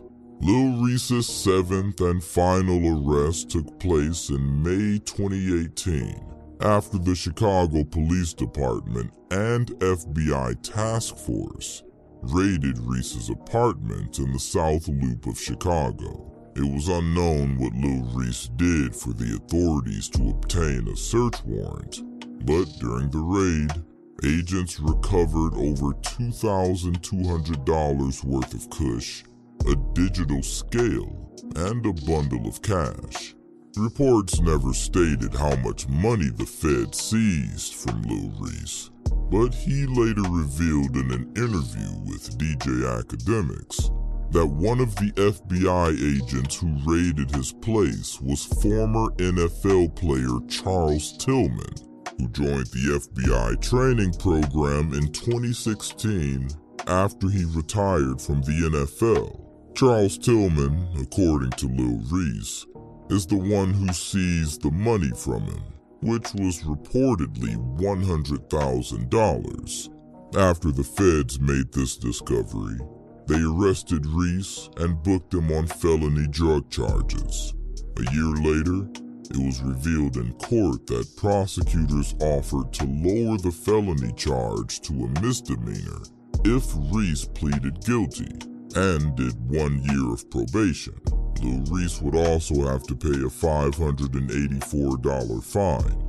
Reese obviously accepted this offer and pled guilty. Lil Reese hasn't been arrested since, and I hope it continues to stay that way. That's all I have for today. I'm out. Like, this shit just doesn't fucking jive, dude. And you know what I mean? But here I am, trying to give her the benefit of the doubt, or well, you know, we had already had my son together, and I knew he's mine for sure. And you know, I still love her, and even to this day, I still love her. I still love her to death, and we're still married, even though I haven't talked to her in months, and we've been separated for 4 years. I haven't seen her in 4 years, and since Nebraska. So this whole thing went down in Nebraska, and you know, our kids get taken away. Excuse me. And I have a warrant out for my arrest. Because I just took off from after all this shit just happened down here in Florida. Let me get some water. Shit's getting wild. I'm parched. Yeah, now I'm because yeah, keep in mind by this point I'm done with the book. Right. The book's been written. Yeah, we're into book number 2 now. Yeah. Books. Yeah, like I said, this whole nother situation, and yeah. So, you know, the cops, they get involved, and I got a warrant out for my arrest. So I'm like, fuck, dude, what the fuck? You know what I mean? I'm in my head. I'm like, dude, this bitch just fucked me. You know what I mean? Like, I came out here to fucking chill, and you fucked me because you're an idiot. You know what I mean? So the fucking police get involved, and, you know, sure enough, they finally figure out who I am, and they run my name. And they came to the house to get me one morning, and this is the whole thing. Let me tell you this story. So, okay, so these cops show up. The gummies wore off. Yeah, now it's all coming to him. Yeah. Pulling teeth before. He's like, yeah, no. Yeah. And so I'm working at this little machine shop next door to the house in this small town in Nebraska. And I'm over there at work, and I see two sheriff's cars roll up to my house, and I already knew what time it was. So I call my wife, and I was right next door. I'm like the police are outside. I'm going to jail. She's like, what? Where? I'm like, they're outside the house. She's like, okay, just stay over there. And I was like, listen, if they know where I live, they know where I work. You know what I mean? He lives here, he works there. It's not very fucking hard. So I remember what happened. I think they left. She told them I wasn't there, and they left. And then they drove around the back of the shop, and then so I leave the front door of the shop, and I walk into the house, and I'm fucking hiding inside the house, and like the cops are like surrounding the house now. And now they know I have a warrant out for my arrest. They know who I am. They're there to fucking take me to jail. They got the whole fucking house surrounded, dude. They're beating on the door. They got flashlights in the windows. My wife's out there just arguing with them on the front lawn, like, he's not here. My wife, bless her heart, she's 5 foot even, 120 pounds, and she's Cuban, and her English isn't, you know what I mean? Not like ours. You can tell she's not a native, you know. So she's out there arguing with them. They finally come in the house. They finally find me in the basement. I'm inside of a cabinet. I'm hiding inside of a fucking cabinet inside of the basement. I can hear them all walking around the house for like an hour searching for me. I'm not coming out. I'm not coming out, motherfuckers. You have to come down here and find me. Hide and seek, motherfuckers. You know what I mean? You're it. You dig what I'm saying? So I'm in the basement. I'm inside of a cabinet, and I'm small, so I can curl up in a ball. And they pull open the cabinet door, and he shines the light in there, and I just stay still. And he closes the cabinet, and he was like, and they were going to walk away, and then I heard the footsteps stop, and then I heard somebody say something real low. Oh, yeah, he saw you. Yeah, I heard him say something real low. And then they fucking yank open the cabinet. They got the tasers on me. They got 2 of them with tasers on me. I'm like, fuck. And they're like, come out with your hands up. You know what I mean? So I'm trying to crawl out of this fucking cabinet, dude. And he just grabs my arm. They yank me out of the fucking cabinet. Dude, I come outside. I'm getting arrested. And my wife is fighting the police. She's physically fighting the police in the front yard. God bless her. Yeah. Yeah, that's what I said. Like, all right, she's going ham for me. Yeah. You know what I mean? Like, Yeah. she's fucking going ham. She's screaming. She's fighting the police. She gets arrested. They arrest us both right there. Take us both to jail. Yeah. Our kids were already taken away. They were in like a fucking foster care or whatever like that. We both go to jail. Yeah, so this was November of 2015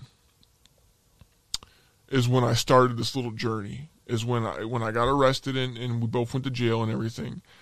I didn't get to South Carolina because I had to go back and see my judge in South Carolina because that's where my warrant was out of. I had a federal warrant out of the Southern District of Southern Carolina, Northern District of Southern Carolina.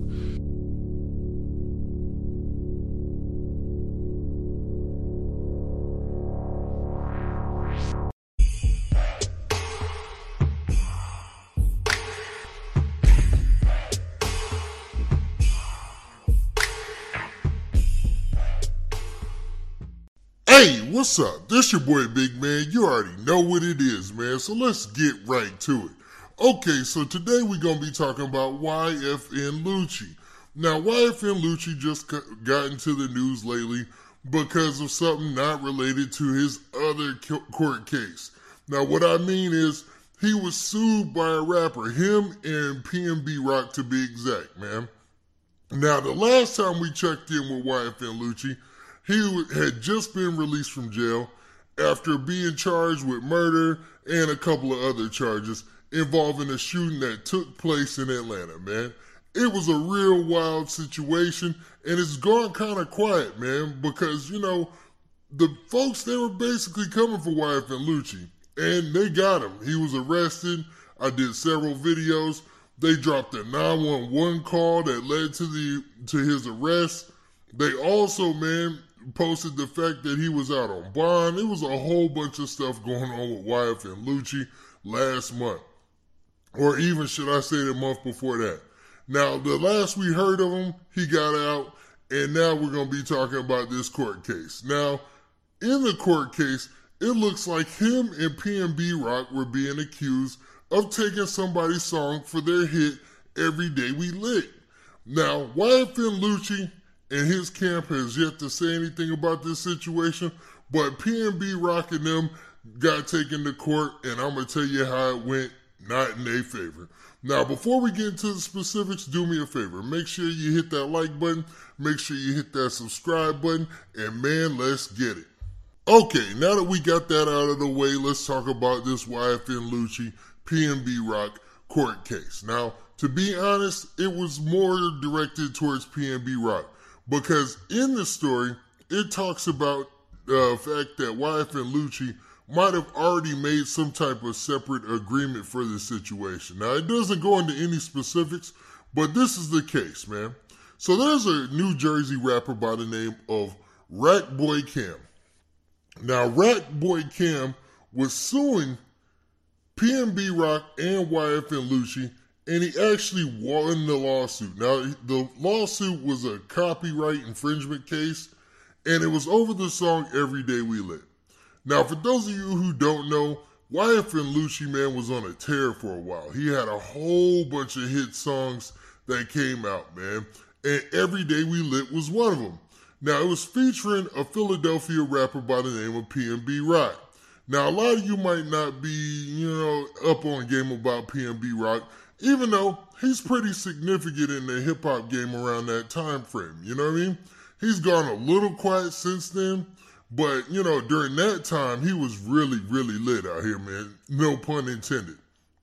Now, in this lawsuit, it was saying that PNB Rock and the producer, June James, had stolen from this New Jersey rapper, Rat Boy.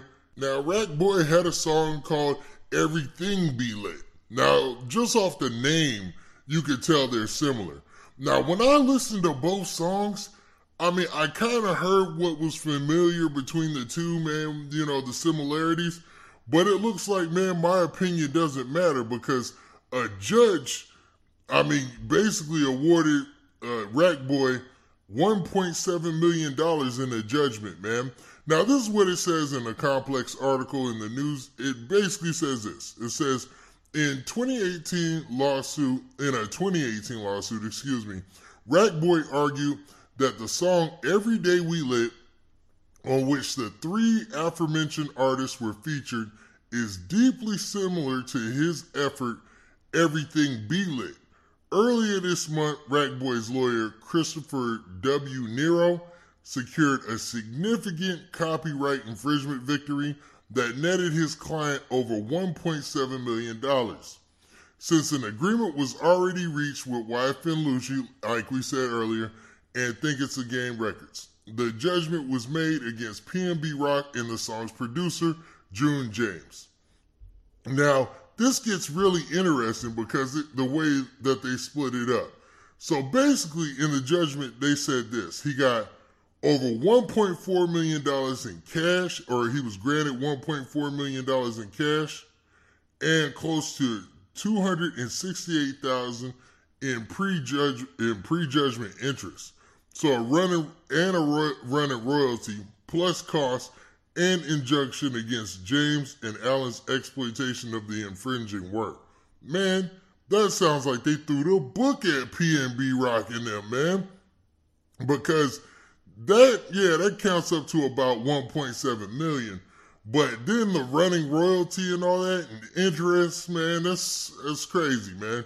So dude took to social media, and a lot of people have been talking about this, right? I seen Say Cheese posted earlier. I seen a lot of different news sources posted. I think Complex News is the closest to this situation.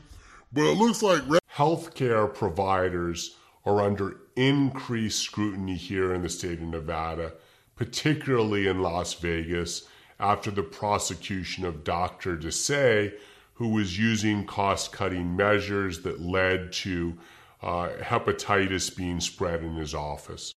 On Monday, the jury in the hepatitis C outbreak trial returned a verdict against Dr. Deepak Desai and nurse anesthetist Ronald Lakeman.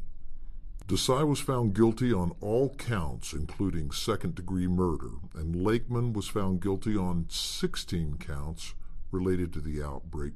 So it's reasonable to say that healthcare providers can expect additional scrutiny in their office because there's a lot of public outcry with regard to news that's come out of the healthcare industry here in Clark County. NRS Section 422 defines healthcare fraud, and healthcare fraud can encompass many things, such as taking kickbacks from patients to prescribe medication, or taking kickbacks to refer to certain doctors. It can also include billing patients for procedures that were unnecessary or procedures that were never actually provided by the physician. Healthcare fraud can also include charging excessive fees for procedures. Again, based on events that have occurred in the community, law enforcement agents are much more aggressive now in scrutinizing the actions both of doctors and other personnel in medical care offices. Here at the Las Vegas Defense Group, we represent a wide variety of people who may get caught up in a healthcare fraud investigation, including doctors, office personnel, and even patients. There are so many different people that may work in the office of a medical care provider. If you're under investigation, it could be that you have no knowledge of practices that are going on at the hands of others in your office. It could be that people in your office may be doing billing, that you have no awareness that in fact there's some false billing going on. So the earlier that our law office gets involved in the process, the greater chance that we have of preventing suspicion from turning into prosecution. Matthew is with us in Santa Barbara, California. Hey, Matthew, how are you? I'm doing great, Mr. Ramsey. How are you doing? Better than I deserve, sir. How can I help? Oh, that's great to hear. I'm 18, and I've been following your principles for a long time. I'm fortunate enough that I learned them from my parents, and so I've never had a credit card, so I'm a little bit concerned about how to go about renting once I get out of college, because I know a lot of people won't rent to someone with no credit score. Well, there's two types of landlords. There are ones that are what we would call a corporate landlord, meaning an apartment complex maybe that is owned by a real estate investment trust, and it's professionally managed by a management company that manages 27 apartment complexes all over California or something like that. Those kinds of people are going to be very rigid and are going to expect to see something like a credit score. That manager of that apartment complex is not allowed to think for themselves. They're dictated by their corporate office, a set of guidelines, okay? You may not be able to rent there, but here's what the irony is. I'm a multi-millionaire, and I couldn't rent there. Yeah. I can buy the complex, but I couldn't rent there. You know, that's the irony of this ridiculous conversation. So, exactly. So that just means that I can't do business with them. There's some people I can't do business with today because they won't do something with me because I don't have a FICO score. And that's okay. That's okay. That's their decision to run their business. But my decision is I'm not going to go into debt just to get to play footsie with them. So, but you can rent to a landlord of some kind that is able or willing to think for themselves. So let's kind of think about this. Pretend for a second you were a landlord, all right? And you had a guy come up, I mean, the way you were raised, let's say you owned a house and you were renting it, and you had a guy come up who's 22 years old and wants to rent the house. He has a fabulous credit score, 2 car payments, a credit card payment, and 2 student loans. Okay? Or you have another guy standing there who has no credit score and no debt. And let's pretend they have a job making about the same money. Well, if I'm the landlord, I think the guy with no debt and no credit score has a better chance of paying my rent because he doesn't have payments coming out his ears. And so as a landlord that's able to actually think and not just follow corporate policy, I'm more likely to rent to you than I am your doofus friend who's gone into debt to build up his credit score. Does that make sense? Yeah, it does. And you don't even have to be like a Dave Ramsey acolyte to think that way. You just are using good critical thinking skills and going, people that don't have payments can pay better. Hello, you know what I mean? It's really dumb, right? So, yeah, you know, that's what you got to do. Is so you knock on the door and this sweet little couple comes out that's retired and they have a rental house and they're going to show it to you and you go, well, I just graduated from college. I don't believe in borrowing money. I don't have a credit score. But what that really means to you is that I'm able to pay the bill because I don't have any payments except this one. So it's really good for you that I don't have a credit score. And they go, well, yeah, that kind of makes sense. And that kind of person will rent to you all day long. And they might be a manager of an apartment complex. They might be just that sweet little rental retired couple that has a couple rental properties, or somebody like me, you know, that has a bunch of rental properties. And I just use critical thinking skills. We do look at people's credit, but we do not rent based on a lack of credit score unless we're more likely to rent based on a lack of a credit score. Because a lack of a credit score at all means you don't have debt. It's the only way to have no credit score.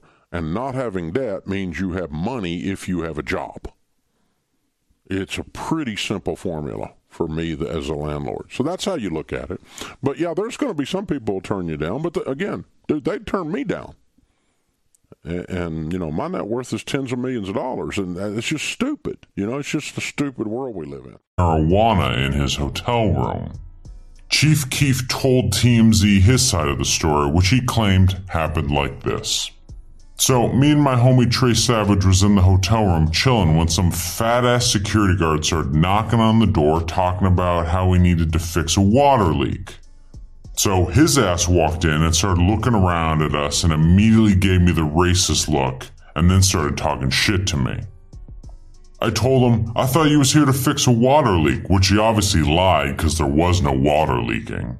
Then he immediately started talking shit to us. He told me that he was going to call the police on me, so I called him a bitch. He kept saying how the police about to be on their way to lock me up, so I blew smoke in his face and pulled out 30 racks and said, I got the bond money. There's more where this came from. Keefe says he felt the security guard was racist from the moment he walked in the room.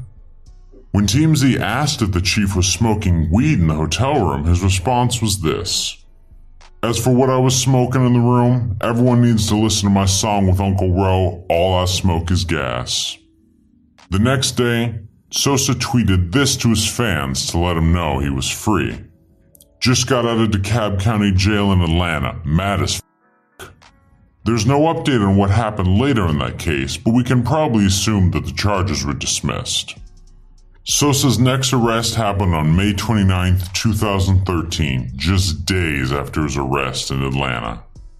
During the early morning hours, the chief was caught going 110 miles per hour in a 55 mile per hour zone while riding in his BMW X6 on the Edens Expressway in Northfield, Chicago. When the police asked Mr. Keefe the simple question, did you know your car was going 110 miles per hour, the chief gave them the iconic response of, well, it's a fast car, that's why I bought it. In the end, Chief Keefe was taken away in cuffs and was cited with going twice over the posted speed limit and for violating stipulations on his driver's permit. Less than a month later, Chief Keefe was ordered back into court for a speeding incident on the 29th. At sentencing, the 17-year-old rap legend pled guilty to doing 110 miles per hour in a 55 mile per hour zone and was given 18 months of probation, 60 hours of community service, random drug tests, 8 hours of traffic school, and a $531 fine. The chief was now free to leave, but as he left the Skokie courthouse, police arrested him once again on a misdemeanor trespassing charge. The chief was then rebooked and re-released moments later. Now, after spending the summer as a law-abiding citizen, Chief Keefe turned himself in on October 15, 2013 to the Cook County authorities after testing positive for marijuana. The judge sentenced the chief to 20 days in county jail and was released on November 8, 2013. On his way out of jail, Chief Keefe was notified that one of his conditions to get out required going to rehab for his weed problems. So, the chief did just that, and immediately flew to beautiful Los Angeles, California, and checked himself into rehab. After spending a couple of months in rehab, Chief Keefe was free to return home to his mansion in Chicago. Almost immediately after returning home, the chief went back to his old ways and began chiefing on that good Southside Chicago kush like nothing ever happened. But that didn't last for too long, because on March 5th, 2014, less than 2 weeks after checking out of rehab, Chief Keefe was pulled over in Highland Park, Illinois, early in the morning for having expired tags on his 2010 Jeep Cherokee. When the officers approached the vehicle, they claimed it reeked of pot, and the chief allegedly admitted to smoking pot before driving. The police then made the chief do a field sobriety test, and let's just say, the chief failed. Chief Keefe was eventually charged with a DUI, driving on a suspended license, and cited for having no proof of insurance. Mr. Keefe was quickly released after posting a $300 bail. Now, you're probably assuming that his next encounter with the law will have something to do with the chief going to court for his DUI and getting sentenced, but no, that's not the case. Chief Keefe apparently had enough of Chicago and decided to skip court and move to Los Angeles. For good. Like literally, for good. The moment Chief Keef steps back in Chicago, he will be arrested immediately due to his warrants and due to the mayor of Chicago's ban on Keith Kozar, aka Chief Keef. Now, this sounds bad, but it was honestly one of the best decisions Chief Keef has ever made. Since his move to Los Angeles, Chief Keef has stayed out of trouble for almost 3 years with 0 run-ins with the law. But his hot streak came to a tragic end after he was arrested on January 26, 2017, after the Los Angeles police raided his Tarzana mansion due to his alleged connection in the violent armed home invasion of his former music producer. Sources say that producer Ramsey the Great was robbed at gunpoint in his Devonshire home and accused Chief Keef and friends of breaking into his home and holding them hostage with an AK-47 on January 19, 2017. Ramsey also stated that he was robbed of cash, a Rolex, and other valuables during the incident. Chief Keef and friends later bailed themselves out, and the case was ultimately thrown out in April 2019, due to Ramsey the Great getting sentenced to 10 years in prison for charges of human trafficking. Remorse now, even though they may want to do it. In your position of sitting on the bench, my question is, if somebody has pleaded not guilty and went through a trial, and I know that it's a very small percentage in your courtroom, can that person still do something to make amends and to reconcile and say, I was wrong, I wish I got this message sooner, I didn't? Or does that come across to you less plausible? Yeah, and I think we've got a whole variety of folks that kind of fit into that equation, right? And I've had a trial where the guy said, I'm guilty for selling drugs, but that gun ain't mine. And so going into trial on that case by saying, I'm guilty of the drugs, I'm not guilty of the gun, then he's lost nothing in the credibility standpoint. There's other folks that maybe truly are innocent, and then they will have not lost anything in that situation.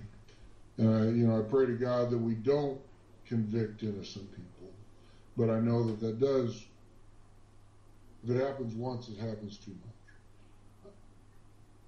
And then there's other folks that are not at that point, and maybe you were at that stage or not, where you can't own up to it. I think at any point, when somebody owns up to a problem, that's better than none. If the person's truly guilty, if that's what we're talking about, then owning up at any time, usually it's 90 days or more between a conviction or a change of plea and sentencing. That's not that long of time, but then in other situations it's long enough to figure out, I screwed up, I made a mistake, I've done something wrong here, and I'm committed to improving it. And I think most judges are really good about judging if that's a genuine apology and a genuine attempt to fix it versus I'm trying to shave a few years off my sentence.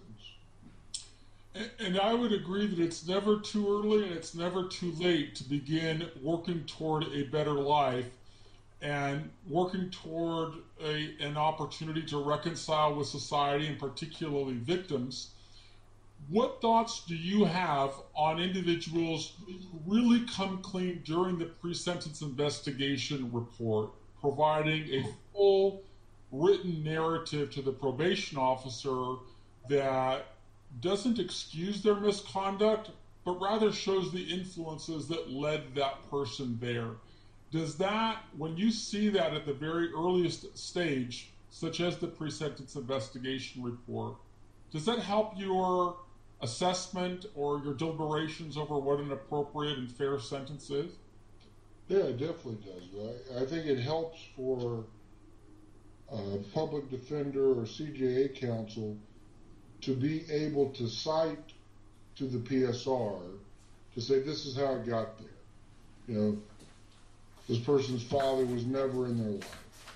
This person sold drugs at this point to get this. This person did these things, and that tells the story and puts it all in context. That's why we talked about at the beginning of this interview, the sentencing guidelines have no reflection of humanity. It's a grid, it's a chart, and I put you on an XY chart. On the other hand, the 3553 factors, that statute mandates I put a human face on the individual standing in front of me. And so if there's things in the PSR that the lawyer can cite to and that the defendant can cite to and talk about it, you're creating your own evidence at that point. For good or for bad, you're telling your PSR writer in the probation office, here's everything you need to know about me and how I got here. That is good advocacy, if nothing else. It sounds like you're reiterating what I heard you say at the beginning of this interview, and that what Sean and I are always telling people who are reading our materials is that the most important person in the sentencing hearing is the defendant himself. He shouldn't outsource all of his remorse to the defense attorney, but rather should make the investment of time and energy to help the judge see that individual for who he is and what influences led him there. Am I correct in understanding that's what you're telling us? You're correct, and I may backpedal a little bit because the lawyer can help put that together, right? And at least in my district, and I can't speak to anybody else's, I have a lot of respect for our public defender's office and some of our frequent flyers on the CJA panel. We appoint those people. We're used to seeing them. We've developed a sense of respect and go through. Is there an age cap on state justices? We Yes. talked about they had to be at least a lawyer for 5 or 10 years, but for state judges, is there a max age? A recent Supreme Court amendment raised that from 70 to 75. So at 75, on their 75th birthday, they have to retire. Okay, so you can't be any older than 75. Can't be any older than 75. So what about federal court judges? How does it work? How does a lawyer become a federal court judge? How does that process differ from state? Well, number one, the judicial nominating commissions are not required for federal judge selections. We have it in Florida, and that's because our 2 senators have agreed to do it that way. A lot of states, the senator on his own picks his best friend or picks somebody he knows, and he gets sent up for a judgeship. In Florida, we have to go through the same process as the state. They put out an advertisement saying, look, you want to be a federal judge? Apply to the Judicial Nominating Commission. They're appointed by the senators if they have a senator that is of the same party as the president. If you don't, then it's a congressman. Then they interview everybody just like they do in the state court, and then they send recommendations up to the senator. The senator then picks the one person out of the recommendation they like, then that person goes to the president, and then the president has a process through the Department of Justice. They investigate, they do background checks, then the president makes an appointment, and then I'm going to shortcut it, and then goes to the United States Senate for advice and consent or approval of the appointment. Now, if you remember, I didn't mention the Florida State Senate, because in Florida, when the governor makes the appointment, that person's a judge. He does not have to go to the Florida Senate for approval. Okay, so that's a big difference. So they have to be confirmed by the United States Senate, but the state court judges, at least in Florida, don't have to be confirmed by anybody if the governor picks them. That's right. Okay. Big difference. Right. So what is the tenure, as we like to say, for federal court judges? Federal court judge is a lifetime appointment. Appointed for life. Anybody. Yeah. Any federal judge, lifetime and appointment. it makes a big difference in how they act and rule on cases and how things are and how quickly they move things or change hearings on us with, They don't have to campaign every 6 years. They don't have to be popular. They can say, show up today. Actually, we're going to move it to next week, whether you have something or not. Right. Okay, and then what are the salaries for federal court judges? Well, a district court judge is that's the basic trial court, and that's the one that I have, is $216,400. Okay, so more than state court judges. More than state court so federal judges, court judges make more than that. So why would somebody want to be a federal court judge versus a state court judge, or why is there the difference in what type of people are attracted to the different positions? Well, federal judges deal with bigger cases. There's minimum financial cases, there's federal crimes. They just deal with a bigger case type, but a smaller case load. They don't have as many cases in federal court. So it's seen as a better position, more prestigious position. Is it often that state court judges become federal court judges, or just straight from lawyer to federal court judge? It happens quite a bit. In fact... Which way? What happens is that the state ones become federal. Okay. I've never seen it go the other way. Well, just recently, though, 2 Florida Supreme Court justices appointed by Governor DeSantis, both of them got elevated to the 11th Circuit Court of Appeals, a federal appellate court, by Trump, within like a week of each other. So he plucked 2 state court judges from the Supreme Court and put them in the appellate court in the federal system. Okay, so what is the percentage, would you say, that state court judges versus just regular lawyers make the jump to federal court judge? That's what I'm asking. So, is it more lawyers? Is it 50-50? I would say it's probably a 50-50 split. So it's not more common for you to take that as a stepping stone to become a state court judge than federal court judge. You can go just straight to federal court. Right. So does it help if you have a lot of federal court practice, if you're a federal prosecutor, whatever, getting a federal judgeship versus state? It's hard to say what really will help. For instance, besides politics, obviously, that's the number one. So there's some federal judges that are federal judges, but when there were regular lawyers, never tried a case, yet they became federal judges. There are law professors, never tried a case, but became federal judges.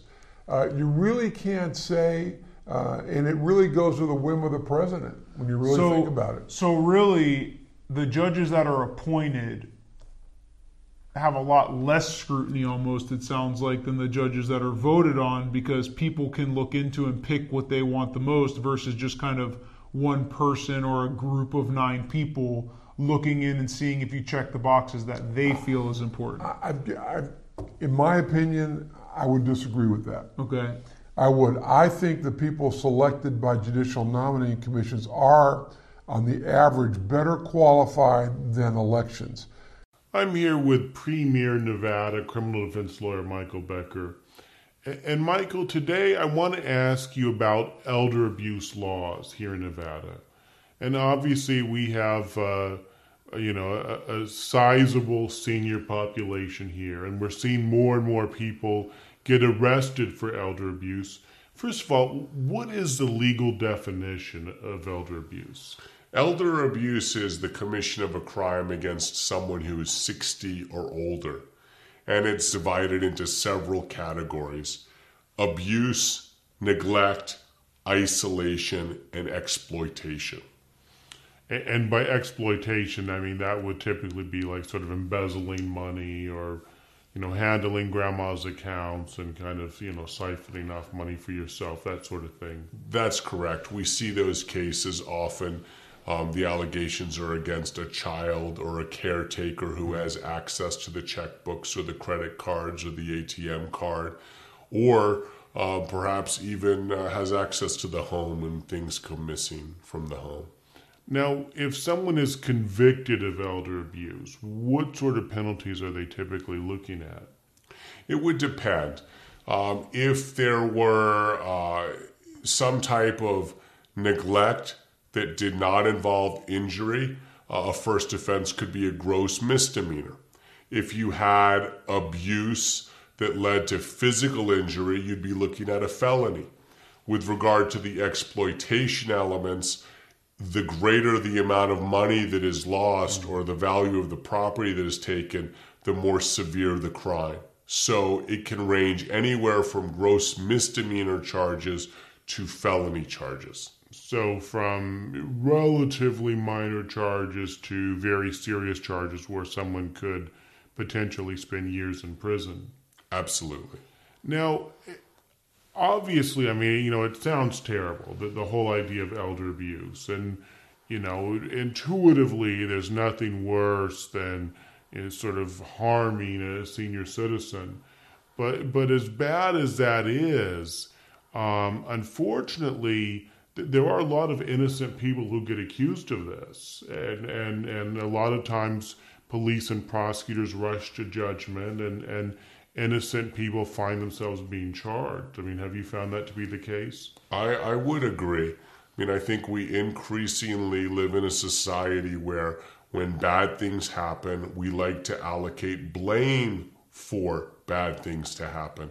So, for example, if a child who is a caretaker goes off to the store and they come back and mom has fallen and hit her head, you know, if they don't charge you for the abuse itself and say you did it, they're going to say, well, you left her home alone and you shouldn't have done so, and therefore your neglect created a situation where the likelihood of injury was greater.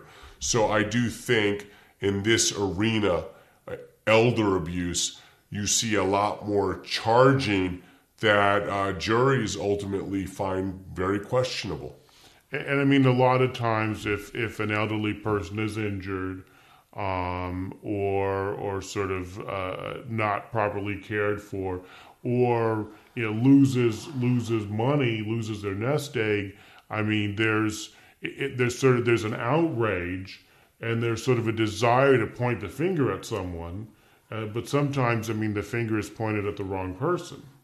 That's correct. I mean, for example, if something is missing and the caretaker is charged for it, you know, it doesn't mean that that caretaker had exclusive access to the home or items belonging in the home, but sometimes the assumption might be that because they had such close access that they must have been the party involved in the exploitation of the elderly person. But the prosecutor still has to prove those charges, and usually to a jury by the standard of proof beyond a reasonable doubt. And you can't be convicted of elderly abuse if it's a gross misdemeanor or a felony charge unless a jury unanimously agrees that you're guilty. And as a criminal defense lawyer, have you had a lot of success over the years in defending people who are charged with elder abuse? I have. We've seen a lot of cases. Most of our cases involve financial issues where there are allegations sometimes brought by battling children who are each alleging that one of the children had taken advantage of the parents. One rival sibling pointing the finger at the other. That's right. And I believe that we've gotten very good results in those types of cases. I'm attorney Michael Becker with the Las Vegas Defense Group. If you've been charged with elder abuse in Las Vegas or anywhere in the state of Nevada, call us at 702-DEFENSE and let's hear your side of the story. Let's see what we can do to help you get your charges reduced or dismissed. What's central in a prosecution for gaming fraud is intent. So, for example, if somebody was just intoxicated and sloppy and didn't realize the cards had been dealt or didn't realize that they had moved chips to a position on the table that constituted a wager, it would be a defense if there was no intent to defraud the house. So what's really important is we have to obtain the videos that show the activity of the player. And it's central to the prosecution's ability to successfully prosecute these cases, to have the video so they can prove that a person wasn't merely making a mistake as opposed to committing a crime while gaming. That allows you to legally drive a tank and shoot a tank. Not only could you do that, right? You could become a real-life chopper gunner and shoot from a Huey attack chopper in the middle of the desert with an actual fully automatic minigun. All this stuff is legal in the state of Nevada. So if you ever wanted to come to Las Vegas and shoot a tank or run over real cars with your tank, go to Battlefield Las Vegas.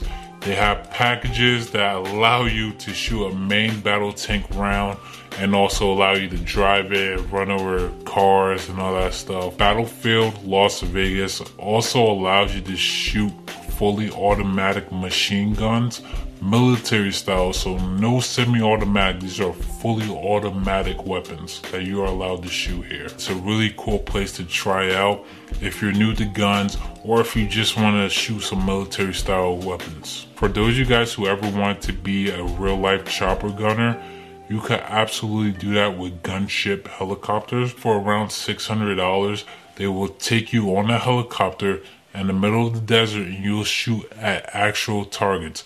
They also have other packages, like movie packages, where you could shoot your own film. Like they would shoot a legit film for you, like Hollywood style. Like this, name another place, another city where you could do this in. You can't do this anywhere else but Las Vegas. For those of you guys who like to smoke in Las Vegas, you could pretty much smoke anywhere you want inside a casino. The only non-smoking resort is Park MGM, where they do not allow smoke whatsoever. So for those of you guys who are allergic or who just don't want to be around that, go to Park MGM, stay there, and you'll do good. But for those of you guys who just like to smoke in public and don't like being shunned for it, absolutely, you can smoke anywhere you want except for at Park MGM. The only exception is that this is not allowed at restaurants or anywhere close to a restaurant.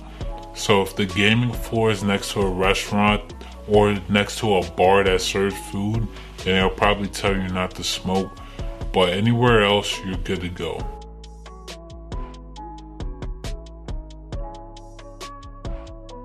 Alright, some of you guys are gonna like this one, but public nudity is allowed in Las Vegas, well, in certain areas. Before you guys get too excited, prostitution is again not legal whatsoever in Las Vegas.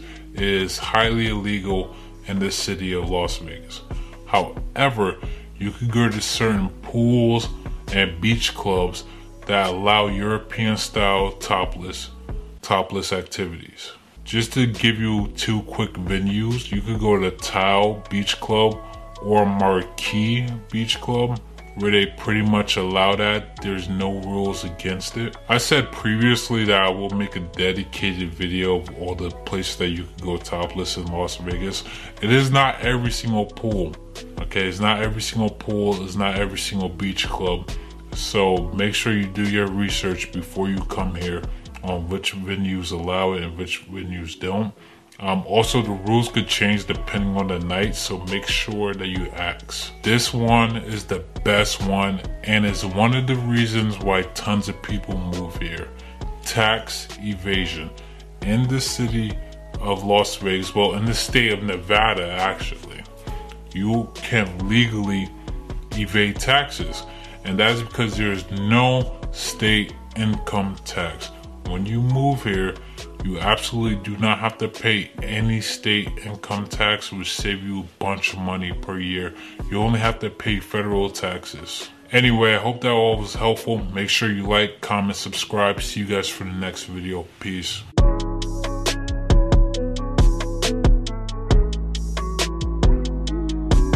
Mercedes white, pearl white, Brown Interior, CLS 500. I didn't have to put any cash down on the car as far as at the dealership. I did pay him a deposit. I paid him $600 deposit and $6 upfront for 500. But I know I'm gonna get my money back in 3 weeks. For sure. Times 3. Yeah. Times 3. Those deals exist. People were begging you to take my car. I love it. You know what I'm I can't wait to go car shopping again later this I week. know with you. the I wife. know you love the process. I was happy. Look, we've been here for a good little minute, man. I want to say thank you for just opening up and being transparent. Like it ain't really about buying. Of course, you gave so much information on this this show that like people can really be empowered and know that there are options. Absolutely. Like you have money. If you want to start a business, you got a business in your driveway right now. I'm gonna steal that line.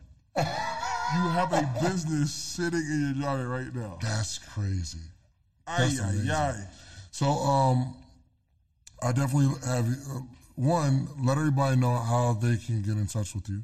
So I'm on social media primarily. I like to funnel everybody through my Instagram. I love my Instagram. So my Instagram is CEO Matty J on Instagram. You on Clubhouse yet? Clubhouse? I heard about it. What is that? It's a vibe. Yo, you put me on? I'll do what I can. I gotta call somebody to call somebody. You know what I'm saying? He said you have to be invited to it. And I use my invitation.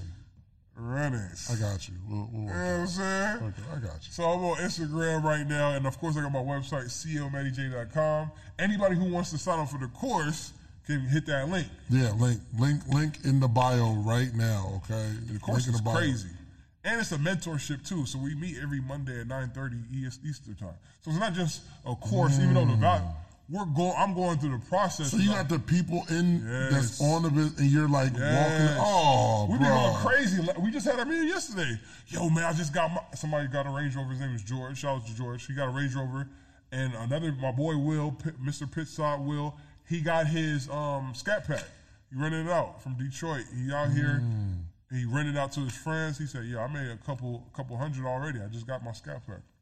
What's the Scat Pack? It's a Dodge Challenger, I believe. Yeah. Oh, I'm excited. Let's go. Yeah. All right, yeah. So I will be billing out this passive 10 grand a month. Just passive. Something like 10, 20 grand. Yeah, easy. Something light. It's a good play, man. And what's crazy is the more this gets exposed to everybody, there's gonna be so many people in this industry, even transferring from the real estate or doing both. Yeah. Because this is like we're in an age where there's peer-to-peer platforms, meaning we're more acceptable to share with each other, share Uber rides, share our personal items, share our spaces. Yeah. That's what we're doing now with platforms like Airbnb, Peerspace, Turo. It's time to capitalize. I love it. Well, look, I like to make predictions on this podcast, man. I want to be able to ask you a question of where you see yourself in the next 5 to 10 years. Golly, you already know the answer to that. Oh my goodness. I know. In heaven. I'm trying to be in heaven, man. I'm tired of this world, man. It's stressful. No, I'm playing. So that we can look back on this video to say, dope. Dang, we talked about that. We talked about it. That's hard. So, if given that God doesn't come back. Yeah, if there's no video footage in heaven by the time, this world is crazy. Somebody gonna push that button. Anyways, but if we do have the opportunity to still be, you know what I'm saying, to look back on this video, what I'm gonna be doing is teaching people the importance of masterminding and working together in unity. Right now, there isn't groups and subgroups of people gathering together and helping each other with a specific mission. Whatever their mission is, I want to help cultivate those gatherings together. Not just online, but in person, primarily in person. So that's what I really have a passion for. But in order for people to gather, they have to have common interests. Yeah. We typically gather when we play basketball or sports activities, but where are we gathering for specific business purposes? Or, of course, people gather for faith, That's what church is for. People gather for eating. That's what eating is for. But business is not really too much gathering on whatever missions that people have, so they can bounce ideas with each other, share their challenges, share their experiences, and be real vulnerable and transparent with each other and help each other grow. I love it. Both business, not just business as well, but personal development as well. That's really big. For sure. All right, well, look, man, I need y'all to do me a favor and get some bars together to close this out. Follow my boy, CEO Matty J. Yes, sir. This podcast is a sponsor by The Morning Meetup, The only community. The Morning Meetup, I got invited to the Morning Meetup. I said, where do I sign up? Because this is the only platform. I'm Las Vegas criminal defense attorney Michael Becker. Under NRS 200.485, the Nevada crime of domestic violence by strangulation occurs when a person chokes a current or former dating partner, spouse, child, or relative, not including siblings or cousins. Even if the strangling spanned only a moment and caused no lasting harm, prosecutors treat battery domestic violence with strangulation as a Category C felony. The penalties include 1 to 5 years in prison and possibly a fine of up to $10,000. However, the charges could be reduced or dismissed through a plea bargain. 3 common defenses include: 1, the defendant was acting in self-defense. 2, the alleged victim falsely accused the defendant and possibly self-inflicted his or her own wounds. And/or 3, the incident was an accident and the defendant was not intentionally strangling the victim. If the prosecution can prove that the defendant unlawfully touched the victim but has no proof of any strangling, then the charge may get reduced from a felony down to a misdemeanor. If you've been arrested in Nevada, call my legal team for a free consultation at 702-DEFENSE. Our experienced attorneys at the Las Vegas Defense Group will do everything to try to get your charges reduced or dismissed. Each one of those is a victim. I was like, they're all owned by Countrywide. They're like, no, that's not how it works. Well, then they turned around and they gave me an enhancement for stealing more than for stealing more than $1 million from one financial institution. And I was like, who's that? And they said, Countrywide. And I went, well, this doesn't make sense. Like, Countrywide, you said, like, I didn't steal more than $1 million from any one of those 4 Countrywide. They said, yeah, but if you add them together, it's more than $1 million. I said, but you said they were 4 individual victims. And then they said, no, or they're 4 corporation victims. So 4 victims. They said, yeah, but for the purposes of this enhancement, we can add them together because they're all owned by Countrywide Bank. I mean, like, that's double jeopardy. And you're hitting me for the same thing over and over again and just calling it something else. So the point is I got hit for that. I probably did an extra couple of years for that. And that's what they're going to do to Lugo. They're going to stack the charges, and he's going to say, I'll plead guilty, but he's going to cooperate against all of his friends and family. And he's going to say, Jimmy helped me, and Tommy helped me, and Bob helped me, and so-and-so helped me, and he did this, and he did that. And he's going to put it together for him. And I'll bet you he still gets between 5 and 10 years. He's still going to get between 5 and 10 years. Even with all that, if he just says, you know what, forget it, I'm just going to cooperate. I mean, I'm not going to cooperate. I'm just going to take my lumps. I'll plead guilty and I'll just take the charge. He's going to get 20 years. He's going to get 20 years because he was on supervision when or on probation when this happened. He'd just been released from prison. He's already got a criminal history of fraud. I mean, and this is the other thing is, you get an enhancement for fraud against the United States. He's going to probably get an extra 2-point enhancement for fraud against the United States. I mean, every time, every one of these points incrementally gets larger and larger. So your first, once you're up to like 10, so let's say the next point, let's say 10 and you're going to jail for a year.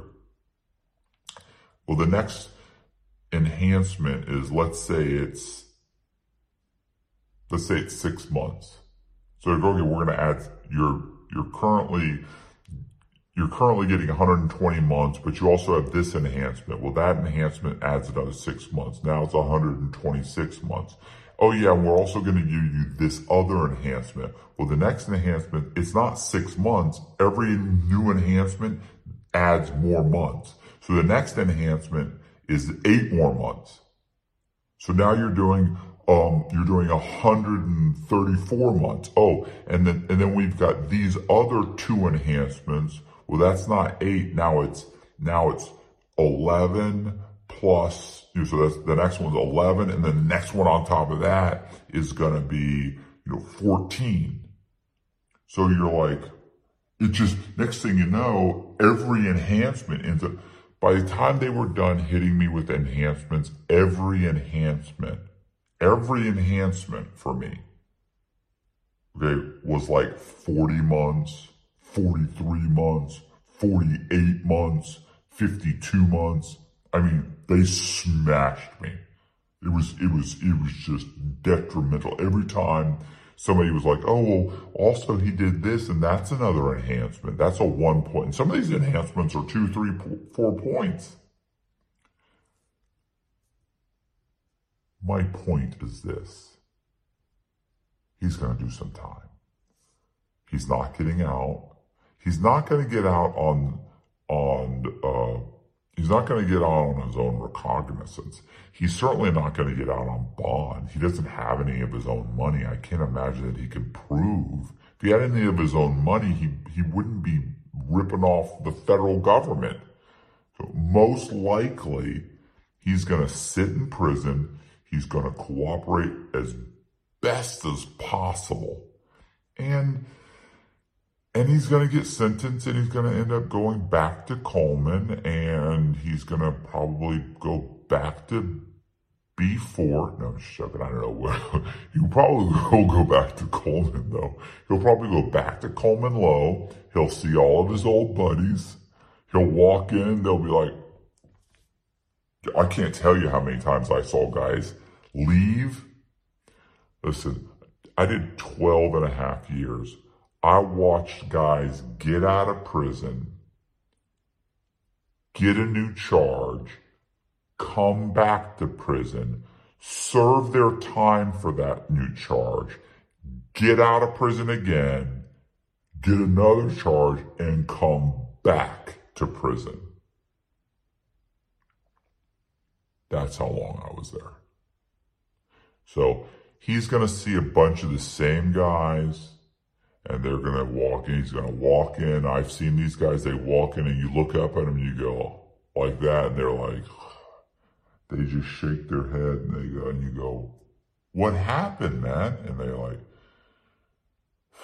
man, bro, you can't believe this, man. I got jammed up because of this or that or this, or, I was doing this and I was doing that. And between time, right? Mm-hmm. So I start meeting people. Like the best place to network for me has been. What kind of car did you have at this point? I had I didn't have a Toyota Prius. I had a Jeep Wrangler. So I got a Jeep Wrangler, right? And the car note was high. So all this stuff helped me. Mm-hmm. So all these things that you think are bad, they helped me. I had horrible credit. Got it, right? couldn't even get it myself. I had my brother and my best friend co-sign for it together. Dang, you need 3 people on one car? Right, it wasn't me. I wasn't even in the equation. Oh. I couldn't get it. My credit was that bad. I'm talking about my best friend and my brother. They co-signed to get me a Jeep. It was my dream car. All one was a Jeep. I had good money. I knew I could pay the note. I was working at the jail. I had good benefits. I had a straight salary. I was getting like $70,000 a year. You know what I mean? I was doing a lot of overtime. So that's crazy. $70,000 a year. Credit still trash. Still credit terrible. No knowledge of it. No reason to fix it for me. I did every time, you know, in our community when we hear the word credit, we start start remixing. Right. You be like, oh, but you know it's taboo, like or something. Like people don't know what the deal is, but really when you later on you find out it's just a tool, like anything. It's like money is a tool. You get what I'm saying? I don't even see money as valuable as credit now. Like it's like money is just money. It's like cash. Who needs it? Right. You know what I mean?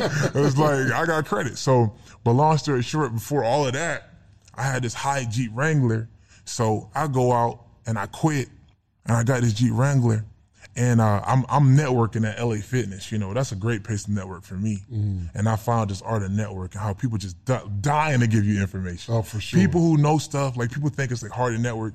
People who actually are successful, they want to tell people. Yeah, 100%. They dying for here. Blah, blah, blah, blah, blah, blah. You be like, let me take that. So, you know, so I'm in LA Fitness Day, and then like these dudes talking about Airbnb, right? They like, I tell them, what the hell is Airbnb? These dudes like, you ain't got Airbnb? You slave. That's how they talk to me. Oh, so they were all like in the game. Everybody in this gym, I'm at Buckhead LA Fitness, I'll never forget it. All of them had 3 LA Fitnesses a piece. I'm at 3 Airbnbs a piece. Really? 3 of them a piece. They looking at me like I was a simp. You ain't got an Airbnb? You wildin'.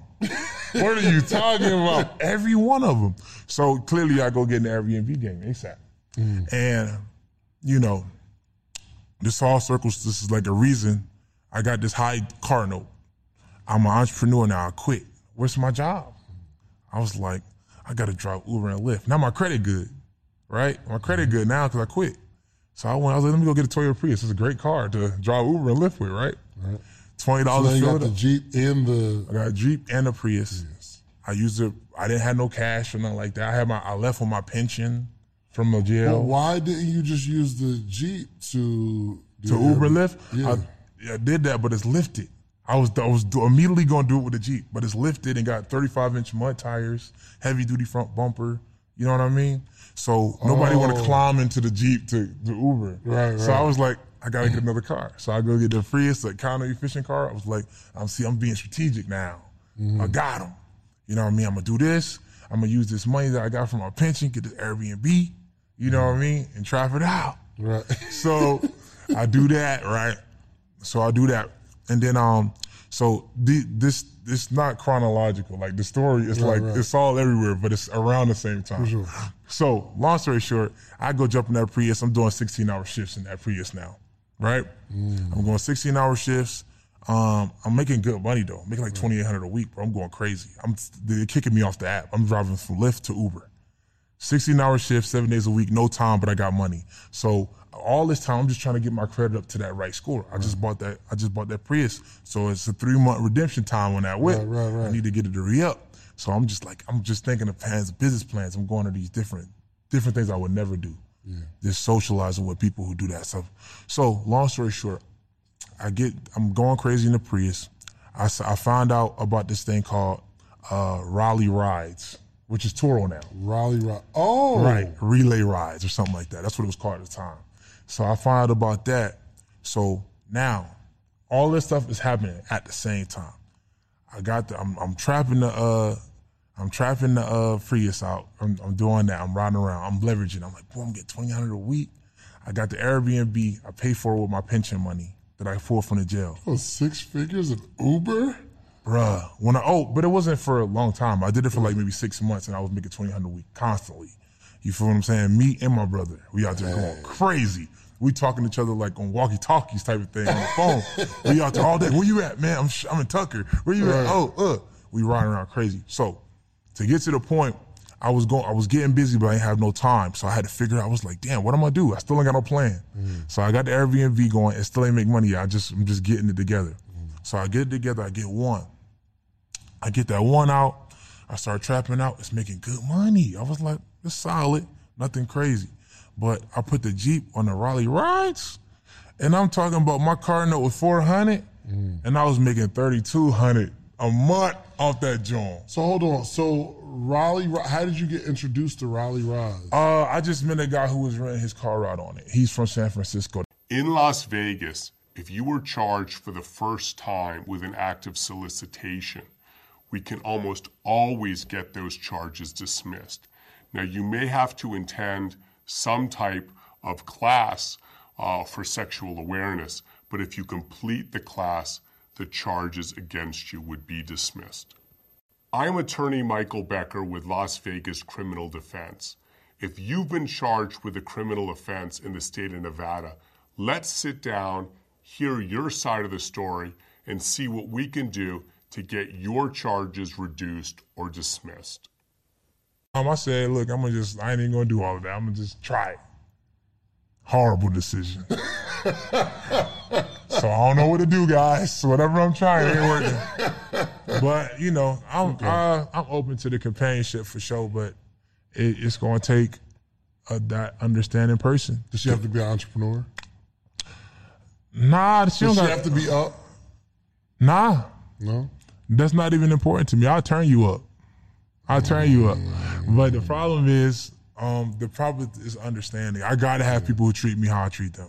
Yeah. And that's the only thing. I don't have high expectations, but I got high I don't even think you would like that. I don't think you would like someone treating you how you treat them, where they're not the priority. I treat them as a priority. I treat them as a priority. I just want you to be understanding in a situation to where, like, this kind of guy I am. If my girl is going out with her homegirls, I'm hyping her up.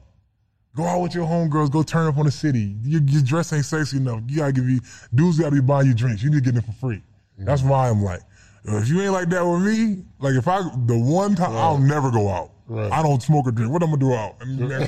If I go out and you give me a hard time, that's what girls do to me. Because I need a secure woman, bro. Mm-hmm. You gotta be top notch secure. Yeah. If you top notch secure, we might can make it make sense. But this is the trouble with dating too. Like, so you see the facade. What's the first thing people ask you when you start dating them? What's your social media? Mm-hmm. They see that, it's over. You know what I mean? It's like, yo, your social is no, over. Bro. Yeah. And if I meet you out in a damn Lamborghini, right, it's over. It's like I try to get them to date me for me, like, and you can't get them because they already done got the damn aphrodisiac. And they got the damn race. The race talk is different. I just swung the door closed one time with a joint. She just ran to the car. I was like, so, I try to meet them like in platonic places. Like the girl that I tried that with was on an airplane. And she didn't know none of the social media, nothing. Right. So that's why I was like, let me go there and just see what it's like. She wasn't ready. She wasn't ready. She didn't know. She wasn't ready for the lifestyle. It's different. It is different, and I understand it. So I got to meet somebody that's understanding of the lifestyle, understanding of the entrepreneur, and treats me how I want to be treated. Like, treats me how they want to be treated, which is wants to be able to go out and have. The main thing I think it is, they got to have a life outside of me, even when they're in a relationship. I feel like 100%. Because women tend to do this in a relationship. They turn into a whole other person. So before the relationship, the person that you fall in love with, like, while they're like, you talking phase, she going out with her homegirls doing yoga and shit. Oh, this is dope. I miss her. Man, once y'all make it official, she's right here underneath your armpit. You like, damn, why you gonna get out of there? Like, bruh, like, why you gotta be around? Look, waiting for you to come home, waiting for you to call, versus going out there and living their life and having life outside of me, which would be healthy for any relationship. Man, these girls would be like, you might as well be my personal assistant now. Where you there, and then they get mad because I don't like to combine like finances and all that stuff all in this phase. They want it because it's different. Like the same thing, the reason when people want a business and they want instant gratification, it's the same thing in a relationship. They want to get married immediately. You want to combine my bank account with you? Shorty, you gotta have, and it's a stressful thing. Like I had even my last serious relationship, it was a big problem. I didn't want to combine finances with it. I'm like, yo, you gonna do me like, right. Well, I'm sure somebody gonna slide in your DM right now. But I want to say thank you. It's cat. Oh, I got a question. All right. So I like to make predictions on the podcast. Okay. I want to know what you see for yourself in the next 5 to 10 years. so that we can watch this later and be like, yo, Mitch said he was going to do that 5 years ago. We got the video. He did it. Predictions for myself in the next 5 to 10 years. 5 to 10 years. I want you to think about that. I'm going to do a quick commercial real quick, okay? All right, dope. All right, cool. So this episode, as always, is one sponsored by Mitch's course, okay? Because I'm going to get that joy, and I hope everybody else gets it too. But The Morning Meetup, themorningmeetup.com is the only community that gathers every single day, Monday through Friday, 8 a.m. to 9 a.m. Eastern Standard Time for the betterment of the entrepreneurship community, okay? We have hundreds of entrepreneurs that gather every single morning, and every day we have a topic. So every month we have one topic. Like this month we're adopting the millionaire mindset. So every day we're talking about adopting the millionaire mindset. We're interviewing multiple millionaires every single morning this month. So we'll have about 10 to 15 millionaires that we have that we're going to sit there and interview them point blank range, because I just got to identify how they think, and we're doing it in front of hundreds of people on a Zoom call. Okay, so join. It's only $1. Start off for $1. You need to be in the community. Themorningmeetup.com. Themorningmeetup.com. You can start out for $1 trial, 7 days. If you like it, stay. Great. If you don't, you can leave. No contracts, no obligations. You can leave when you want to. But I think you're going to stay. So go to themorningmeetup.com and enroll today. Mitch, 5 to 10 years, brother. 5 to 10